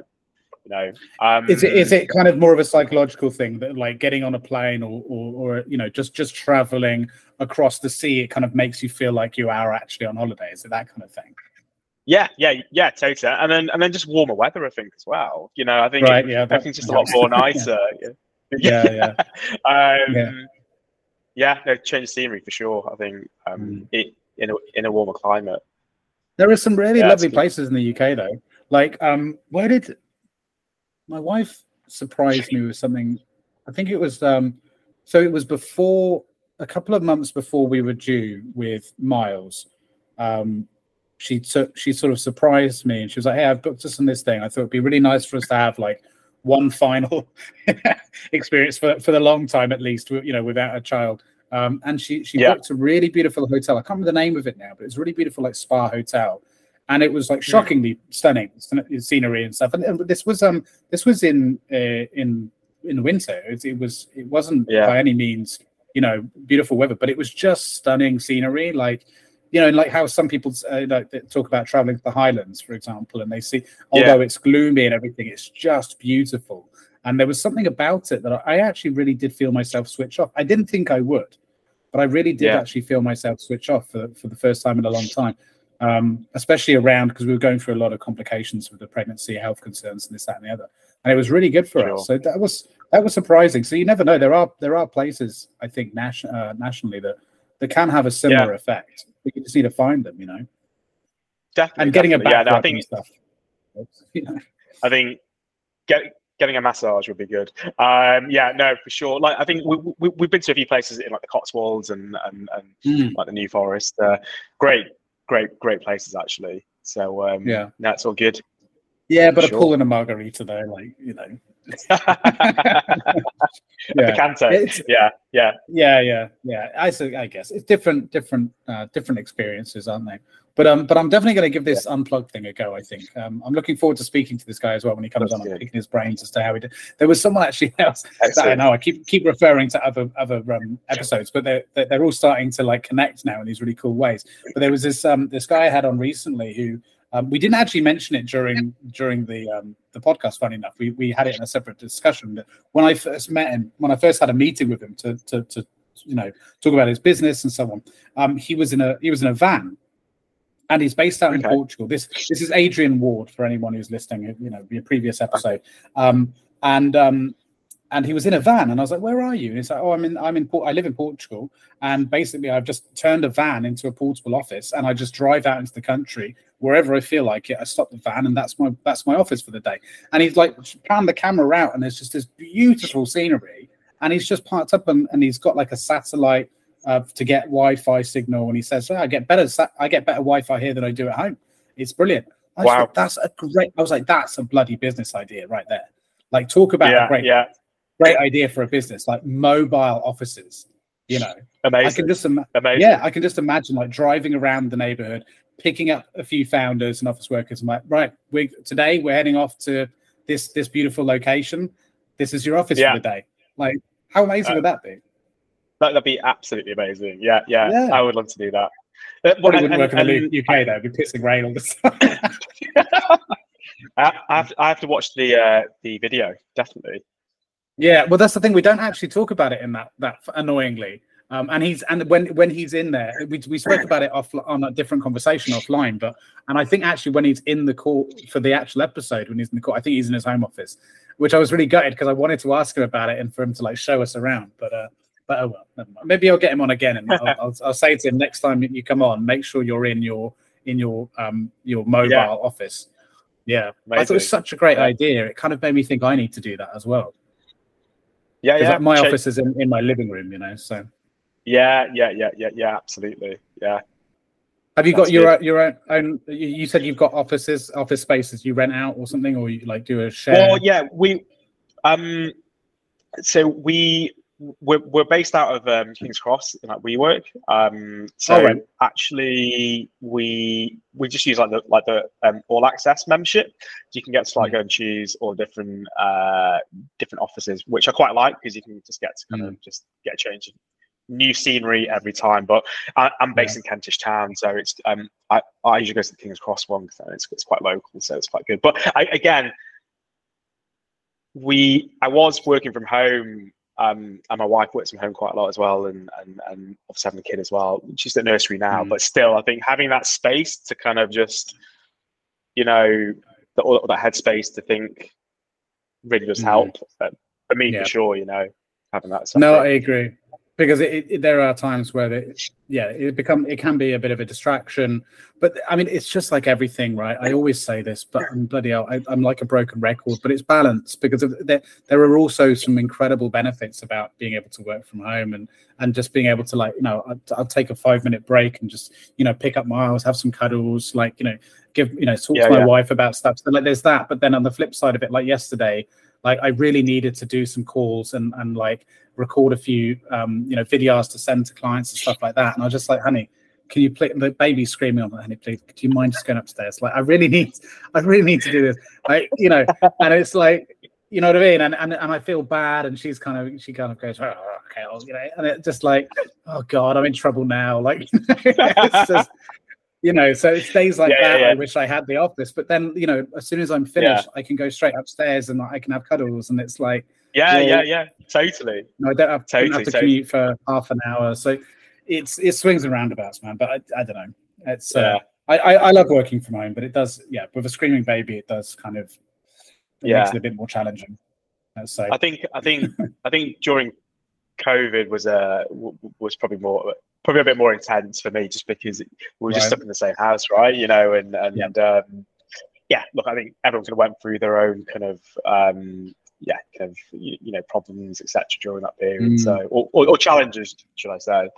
Lockdown feels like such a distant like memory now. It's crazy how like that feels like it was ancient history almost.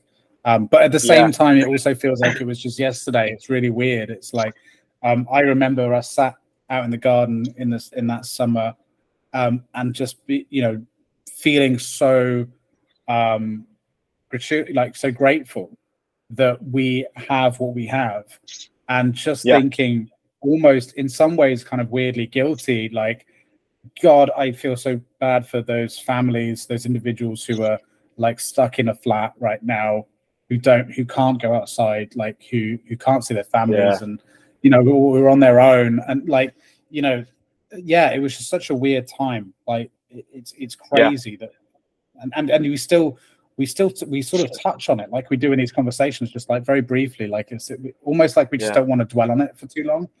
I find it's like when people talk about it, because it's such a weird experience, Yeah, no, totally. I think that period also just had some interesting periods, like where I think COVID was a period where people were locked in or confined in certain spaces, right?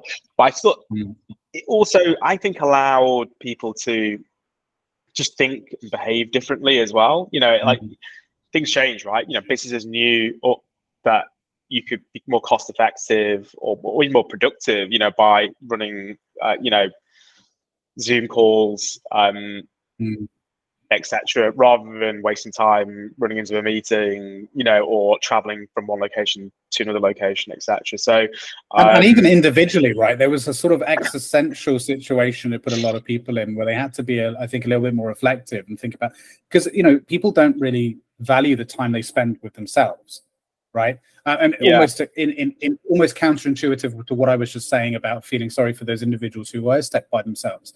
There is at least some benefit associated with that, to a point, obviously, not over too long of an extended period of time, in that we are so eager to distract ourselves with things, with whatever it is, with content, with social interaction, and so on, that we very rarely want to take the time to sort of stop and really sort of be, just look at ourselves and spend time alone with our own thoughts. And of course, when we do that, it's difficult. We have to sort of embrace ourselves for who we are. But if we can come out the end of that, quite often what we find is we can be a lot more accepting of ourselves. We can walk away with that experience, maybe with some ideas on how to improve ourselves and all those kind of things. And I certainly took that away from that experience. And I know a lot of others did. And I don't think that's a bad thing. No, totally. I think I was actually working at the time during COVID. I was actually working for like a travel like tech SaaS company, and I remember kind of the experiences that I had, kind of offices shutting down, having to remotely manage teams, but then definitely having that space where you have time to process what's kind of happening as well. Look, I think I think everything that happened during those periods, again, also kind of helped me as a person to develop in like my current role, because I guess during that time as well, businesses had to really think differently, and like strategies changed. Well, the big word was pivot, wasn't it? Pivot. That's the one. That was the big buzzword. Everyone really learned the meaning of both the word pivot and furlough. Those were like the 2 words that like everyone was looking up in the dictionary. Like, what the fuck do these words mean? Yeah, absolutely. Absolutely. I'm glad I didn't use pivot. But yeah, no. But for sure, it was a interesting period. But I think, look, I think us as a business at the time had to flip our kind of strategy from acquisition to just retention of customers, and that a lot of that was about content marketing, and like keeping more kind of engaged, so that obviously once lockdown kind of did end eventually, then we could restart back up. But yeah, it was an interesting period because like most businesses were negatively impacted, and travel for sure was definitely in that case where people weren't allowed to travel, right? So it's a tough old world to be in for sure. Yeah, there weren't many businesses really that came out of that unscathed. I mean, apart from obviously those digital businesses that were helping us stay connected, like your Zooms and so on, which I found very funny because I remember, like we used to use Zoom, as you probably did in your business life, all the time, and then suddenly, like, your mum knows what Zoom is, and you're like, what the fuck is going on? Like, this is really weird. It was an interesting time. Was your daughter born during COVID? She must have been, right? Was it during the lockdown or? Yeah, so she was born in November 2020. So right. So it was after lockdown. Sorry, yeah. Well, right. As in, we were allowed out. Basically, I was only allowed to go to like 1 scan during that whole sort of period. Oh, really? Okay. But they allowed me to go for the birth at the hospital. Oh, good. But I remember like going in, like my wife got induced and she had to go to the hospital, and I had to leave at a certain period, and then I got a phone call at a certain period and had to rush jumping in like in an Uber and head back. But I managed to see the birth, which was great. But I know a lot of kind of families and like partners, male partners, that weren't able to see the birth of like their child, which which is really unfortunate, right? It's such a big thing, but yeah, I was very thankful that happened, and I was able to do that. You don't really see much anyway, do they? I mean, I was quite impressed with how they keep you quite sheltered in a lot of ways as to what's really going on down there. You're at the top end, right? With your wife, it's more for the comfort, to share the experience, to be supported. I think there's a lot of misconceptions, like for anyone listening or watching this, that thinks like, oh God, I wouldn't want to see it. Like, you don't really like see it, right? You're there for all the important moments. Like, you're surrounded by a lot of professionals, because I mean that's the mind-blowing thing, because we were induced as well, and I think even during non-induced labor, you're surrounded by a lot of people. Like, there's a lot of people in the room when the shit goes down. Like, and nothing really prepares you for that, because you have this in your mind of quite a sort of what's the word I'm looking for? Intimate experience with you and your wife, and like maybe film or TV sort of makes you think there's a doctor there and a nurse. There can be like upwards of 8 people sometimes in the room. Totally. And for us, we actually had to go C-section because of the induction wasn't quite sort of doing what it needed to do. And then there were even more people in the room. Like, there was a guy next to me, and I'm next to my wife, and he was the anaesthetist, and he's talking through all the different like things he's applying. Then there's someone on the other side there. There's nurses, there's surgeons. Must have been at least 10, 11 people in the room. It's not quite how you picture it, is it? For sure. Yeah. No, it's an experience for sure, right? Isn't it? Like, I remember there being like at least like 6, 7 people in there. but there's something really special about when the baby comes out and you like get to kind of hold him or her. But that's the thing, because it's not to say that it isn't an amazing experience because there's people there. Like they almost fade away. You know, you're so focused on the experience. But I think that at first it's just quite surprising when all these people start coming in the room and you're like, oh fuck, all right, and then really when it all starts happening, it doesn't really matter that it's like they're not there.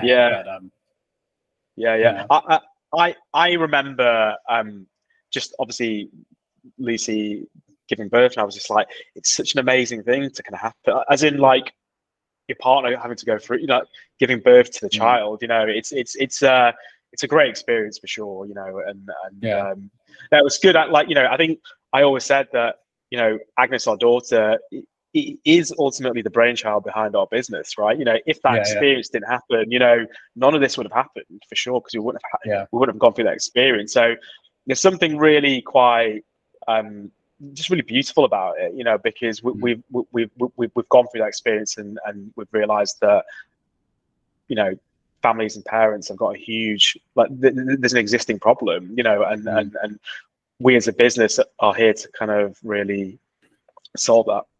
Something changes in your brain, doesn't it? I think at that moment as well, when you go through that, your brain, you can literally feel your brain chemistry reorganizing itself.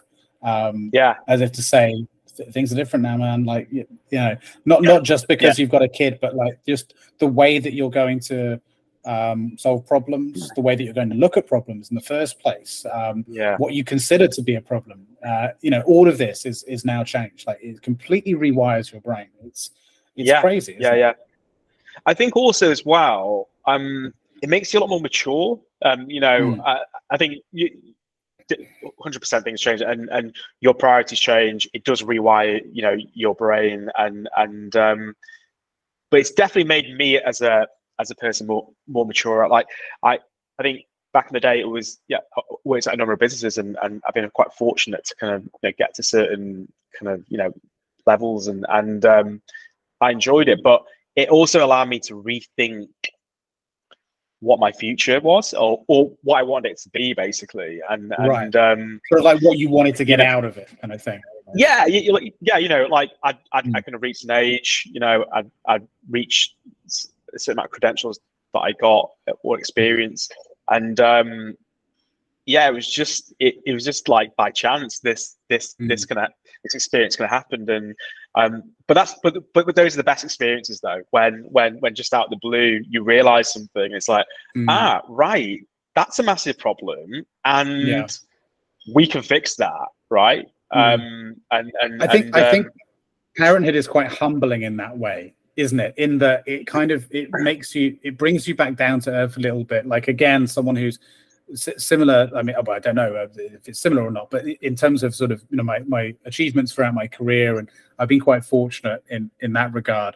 But when you become a parent, it's kind of like, oh yeah, though, that's entirely insignificant. Like, the most important job you have now is just to be a great husband and a great father. Like, and suddenly it's like, oh right, a bit of perspective, you know, and it is humbling to just be like, your son, your newborn child doesn't give a shit what you've achieved in your career, right? And they probably never will. Like, you know, at the end of the day, what's important is that you're there, and that you do right by them in whatever way you can, you know. And I think that's a nice thing to bring, to just that humbling nature of it, right? And also that the humbling experience of childbirth, because let's be honest, like, nothing makes you realize just how little you contribute to the relationship than seeing your wife go through that. Like, that's pretty humbling.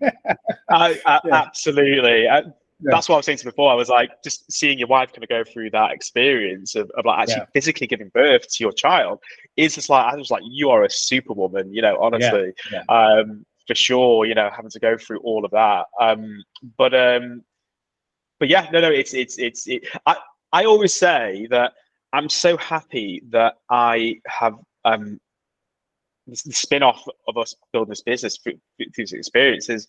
I'm so happy it's happened at this time, because I could have launched a business, you know, years ago, but and look, some people are mature enough and I've got the experience to do that. But I reached the point where I think I was like, I've learned quite a lot of other things in my life, and now's the time. Now the time is completely right for me to do this. So yeah, the yeah, stars like, you know, aligned. Yeah. Stars aligned. I look forward to getting up and going to work. I enjoy what I'm doing. I'm passionate about working with our partners, and like building relationships with those guys. I enjoy like hearing back feedback from our customers about our product, and positive feedback, and even some areas for improvement. It's just amazing to hear, because it just validates what, like, our idea from years ago. Like, we had this idea years ago, and we thought it would solve a problem, and we had a good idea that it did. We've got some validations through focus groups and speaking to people, but actually in real time now that we've launched, we're seeing that happen. Like, people are physically buying products from our site, and people don't do that for no reason, right? It's because look, of course, offers can and promotions can influence things, but still, the experience is extremely important, and that's something that we're heavily sort of focusing on right now at the moment, is to basically develop, build the best experience for parents and like families and even friends, who like want to buy products. So super excited about it, as you can tell. Well, yeah, no, definitely. Well, look, so we're approaching the last part of the whatever you call it, show, episode, whatever. So this is the last bit of structure. As you can tell, I would like to talk about all different things. So, but no, what I've been doing then in this thing, and I still haven't completely nailed it, to be honest, what this is. So it's not really that structured, even as a form of structure. So I'm quite keen to ask at the hello. I'm quite keen to know. You're right. What's that? Sorry, yeah, it's bad now. Sorry, Karen. That's all right. Okay. So yes. So basically, what I've been doing in the last few episodes is asking my guests what, in a roundabout way, sort of what are some key lessons you've learned in your journey so far that you think that it's valuable to put out there and share, maybe to encourage people to follow, or maybe to as warning signs as to not to repeat. But there's one, actually, I want to do something slightly different with you, because that is an open one to you as well, but also as an additional one for you, you have talked quite a lot about the fact that you validated your product and so on. That, I think, to a lot of founders, I've seen firsthand on Reddit and places where it seems like quite a mysterious thing, like how to go about that. People will have ideas, they'll build their products, and they're like, now what the fuck do I do? How do I go and validate this thing? So maybe you could shed some light first on some good practice, like good advice, good tips you would give about how to do that, and then maybe anything else that sort of covers that topic. So I know, quite broad. This is the type of structure that I could have introduced, but at least it's something. It's all good. It's all good. I think so. Just to kind of kick off your first kind of questions. For me, we had this idea of our business 2 years ago, and then we were actually developing it and getting it all ready last year. For me, I think it boils down to self-belief. I think believing in your vision. For me, it was just, we had people, like some people who we spoke to were like, "You're crazy launching a startup in this period. It's a challenging environment, etc. The business folding left, right, and center." For me, there was only just one direction, and it was like, of course, look, you have to plan for things that could happen, etc. But my mind was just so hardwired on making this business a success that I didn't really have room to think about, what could happen. From a negative sort of perspective. So for me, it's like a stubbornness. Probably, probably, like being totally open about it. Yeah, for sure. And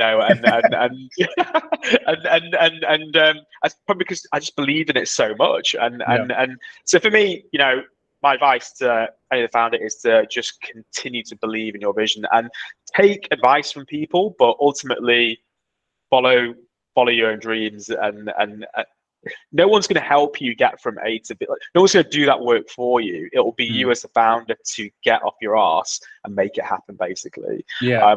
And whilst I was hearing comments about the economy, etc., it's a shit time to launch. I just didn't care. I was just like, look, I know the direction that we're going to. I know exactly what we're doing, and I believed in it. And most importantly, I've got the right network behind me to support me. So that was my friends, family, our advisors. We spoke to investors at that early stage of the time, and a lot of them like come back later, probably to de-risk and make sure that we could actually get the business off the ground, and we have the right skill set and drive to make this happen. Ultimately, drive sales and revenue, right? Yeah. But yeah, look, top level, that's kind of what I would say. From validating a business, right, which is kind of, for me, it is that, there are so many different scenarios. Like, you could just launch a business and then not have a strategy in place, right? But I think it's really important to have that roadmap in place beforehand. When we launched our business, we were in a very odd period where it was November time. It was just after Black Friday. Everything was going crazy. People were throwing discounts left, right, and center. So it was like, it allowed us to take a little bit of a step back and like focus more on the strategy. So my point I'm trying to make is that you should really have a roadmap or like a strategic short-term like plan of like what you're going to do from a testing perspective, because ultimately you have to learn. And it goes back to my original point about learning your audiences. Like, your audiences are still going to be there, right? So you need to basically try and find them. And for me, that's through testing. And I've launched a number of startups before in the past, and we've used certain channels to test rapidly, quickly, which ones resonate very quickly with our brand, etc., and which messages, etc. So my advice would be is that, focus on section off some budget to a high volume sort of channel where you can test out different things and then understand which one works quite well, because then that will impact your direction of how you develop your strategy, across your wider mix of like channels. I think, ultimately validation doesn't have to be sales straight away though. It could be, it could be softer metrics, right? It could be like signups, it could be even super soft, like very early stage validation of, like questionnaires, like surveys, they're just registering interests and things like that. Analytics even as well, looking at, are people adding to cart, right? For example, for an e-commerce store, that's a sign of intention. Yeah, it's not a sale, but look, you should always have like a soft and hard launch. I think one thing that we had a soft launch in like November, but because we were in such a weird period, we decided to take a step back. But I think having an initial strategy for your soft launch, as in doing some testing, is probably really important. But we were able to learn pretty quickly and like make those adjustments quite quickly, which impacted how we delivered our kind of hard launch. So I think, look, it's tough though, isn't it? Because you can get very excited. Like, when you have the idea is usually of the end product, which is in your mind this very polished V1, of the end product or vision. Yeah. And I think what a lot of founders, especially that I speak to or encounter, and like I said, in Reddit and different forums and stuff, is they get very frustrated thinking, when they realize that they need to create sort of iterations of that, like the MVP stage, basically, or even a pre-MVP, just a website with a where you can enter, to register your interest, those kinds of things. They get quite frustrated because it isn't what they imagined in their head. And I think what, the best advice I often give to these sort of stage founders is patience. You need to take your time and learn from every single one of these steps. Yes, you could, if you have the money, you can go out, get something built and just go balls to the wall, go for it. There's absolutely nothing wrong with that too. And there are no-code solutions out there to build faster, build a closer to final working MVP. Of course there are, but it depends on what your product is, depends on your market, vertical and things like that. But you do need to, I think you're right, you need to just slow down and recognize that it needs to be staged, put into stages. and you need to build into that a plan to gather as much data and then have the time to digest that data before moving on to the next stage to inform it, not just like a bull in a china shop all the way through to the end. It's not a race, right? It's not a sprint, I should say. It's a marathon, right? No, totally. I think also really great points, and I think we went through a period where we launched our platform and there was loads of tech bugs straight away. It took us like a month and a half. It broke us into kind of like past the sort of December time. So there was just a period of learning, fixing traffic. Some traffic was coming to our site. We also took our foot off the pedal a little bit because we were like, there's no point in promoting our business so hard or wasting money when there's too much noise out there at the moment. So we waited, took our time. And for me, like you probably know me, I'm a very person that was like I wanted to make impact straight away, but we had to take a step back, focus on just getting some data in, wait until the time is right. We were also in a very different world, like the landscape's totally different, the way that consumer behavior is as well. But it allowed us also to have that time to build our brand identity and like connect with audiences as well, right? And prepare for that, because we did our hard launch in February, and things are working really well now because we had that time beforehand. So it's super, super important. I think don't beat yourself up straight away that you need to hit a certain amount of target sales, or you should focus on metrics that are going to influence and add to your story, because your sales will come in providing you take feedback and learn, because we had to learn things from our sellers. We had to learn things even from like to the sales that we're getting through from like the customers at that point, which then further improve. But even still, and I'll be totally honest, as sales are growing quite significantly right now on our platform, we're learning again. Like there's more issues that we need to fix straight away. A new stage of the business. So it just highlights different areas, and it's just all part of tech, right? Tech, you can build the best tech, but there'll be times where some of it does break and it'll impact everything else basically. So it's all part of parcel, isn't it, really? But it happens in waves basically, doesn't it? Like you get the big wave crashing in, and then the tide has to go out again, and it's during that time that you need to sort of take stock and evaluate everything, and then try and implement everything you can back into the next wave that's coming up. It's something that I think, as much as we can sit down and sort of almost try and pinpoint it and give advice on it, I think ultimately it's so different depending on each particular solution and market and scenario and individual, that you have to really experience it to know. And then like you said, having advisors or taking advice from those that can talk to your specific case can maybe help you pin it down and get it under some sort of control. But it is difficult, isn't it, to sort of sit there, because as we know in sales, in startups, like every plan is usually thrown out the window soon after you sit down and pen it, right? Like it's very, very rare that things go the way you expect them to. But it's good to start somewhere, though, for sure. But I always say that like the number one action is speak to your potential customers. That's if all else you haven't got a clue what else to do and how to start your business, that's the first thing. Because at the very least, they might save you a lot of ball ache and heartache by just saying it's a terrible idea. They might. And if in that case, come up with a new idea. But if they do say it's a good idea, well, then you're off to the races. It's a good place to start, isn't it?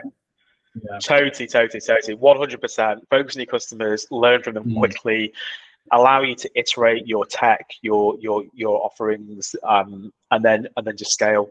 Look continuously, like feedback loop, understand what they're doing, take the feedback, call them up again, or email them, get them to review you, understand all that data. It's super, super, super important for sure. And have a child. That's clearly a very important element to being a successful founder as well. Have a child, because they'll give you the idea that it blows up.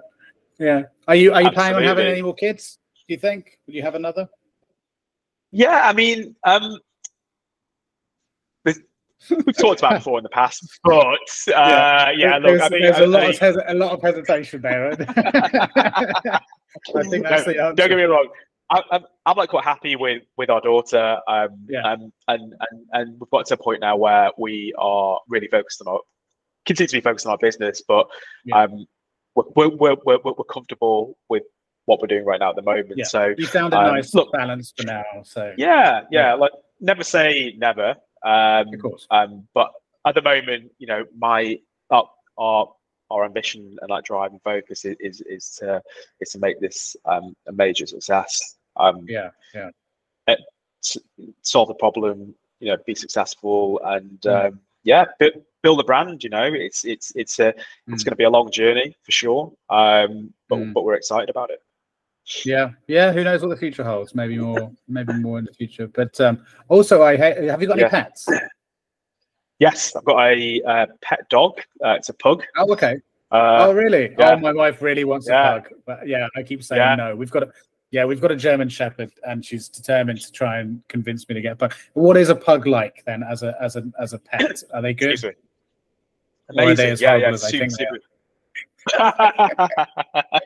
they are? They are really, really good. Actually, they're very good. They're very good with kids. You know, children. Look, they're yappy little things, but they're very bold dogs, should I say? But no, definitely. I mean, for me, you know, when I come back home and I finish work and see my dog and my daughter, it's definitely a good combination. Relaxes me. So I was going to say, if you're not going to have another child, you could always get another dog, I suppose. If you really wanted to increase the chaos at home, that's always an option to do that, right? Absolutely. But no, there's something about pugs. I've never been sure about pugs. They always look like they're up to something. You know what I mean? Oh yeah. They are mischievous for sure. Yeah. Most dogs are. Yeah. So. That's true. Actually, my dog is a pain in the ass. Where is he? I don't even know where he is. But I don't know how I lose him. He's massive, but somehow we managed to lose him. But anyway, we'll wrap it up. Thank you so much for jumping on. I really appreciate it. Taking the time, because I know how busy you are. So I really appreciate taking the time. I know it's not like we haven't been talking for very long. Like we like to have a good old chat. So I think we probably could have talked for another 2 hours, to be quite honest, as is usually the case with these things. I'll let you go, man. But we'll catch up again soon. We'll definitely get you on again as well. But we'll probably see each other soon. The next event is next month, isn't it? So I might see you there. Are you going to be going along with that, the London startup scene? Yeah, should be. Yeah, no, definitely. No, look. Thanks a lot for having me on. Oh, there. I can see him. Yeah, it's quite big. It's a blur. It's been a pleasure. Great to chat to you. I think you've got this is great. It's good to kind of bounce ideas and just talk about our journeys, really, and hopefully help other people as well. Give advice and live experiences. So it's great. I hope so. I think you know, there's a lot of people out there can learn a lot from you and what you've talked about today, because it's really inspiring, and there's a lot of you've laid out a lot of really useful sort of nuggets, I think, as well, that people can take from that. But more than anything, I hope just people enjoy the conversation. You know what I mean? Like, absolutely. As much as we do. So but all your information will be in the description of the video, so people can check you out, so people can on LinkedIn, and your wife / co-founder, and of course Bundle as well. I'll put the website in there so people can go and check it out. And like I said earlier, message to investors again: give your money to Bundle, because of you should, and if you don't, then you're an idiot. And that's the end of that. That's my pitch for Bundle. But I always say we're the next generation of like marketplaces for like modern families. So get involved. That's probably a much better pitch than my one. Yeah, don't invite me to pitch for you in future. I fuck it up. But no, that's good. Well, I'll see you at the next event. Absolutely. And take care, and give my love to your family, and I wish you continued success with everything with Bundle. I hope it just continues the upward trend that it's already doing. Thank you very much. Yeah, take care. Great to have me. Thanks a lot. Take care. See you now. Bye-bye. See you later. Have a good weekend. Bye-bye. You too. See you. Bye. Thank you for watching and/or listening. Please like, subscribe, and join the conversation in the comments below.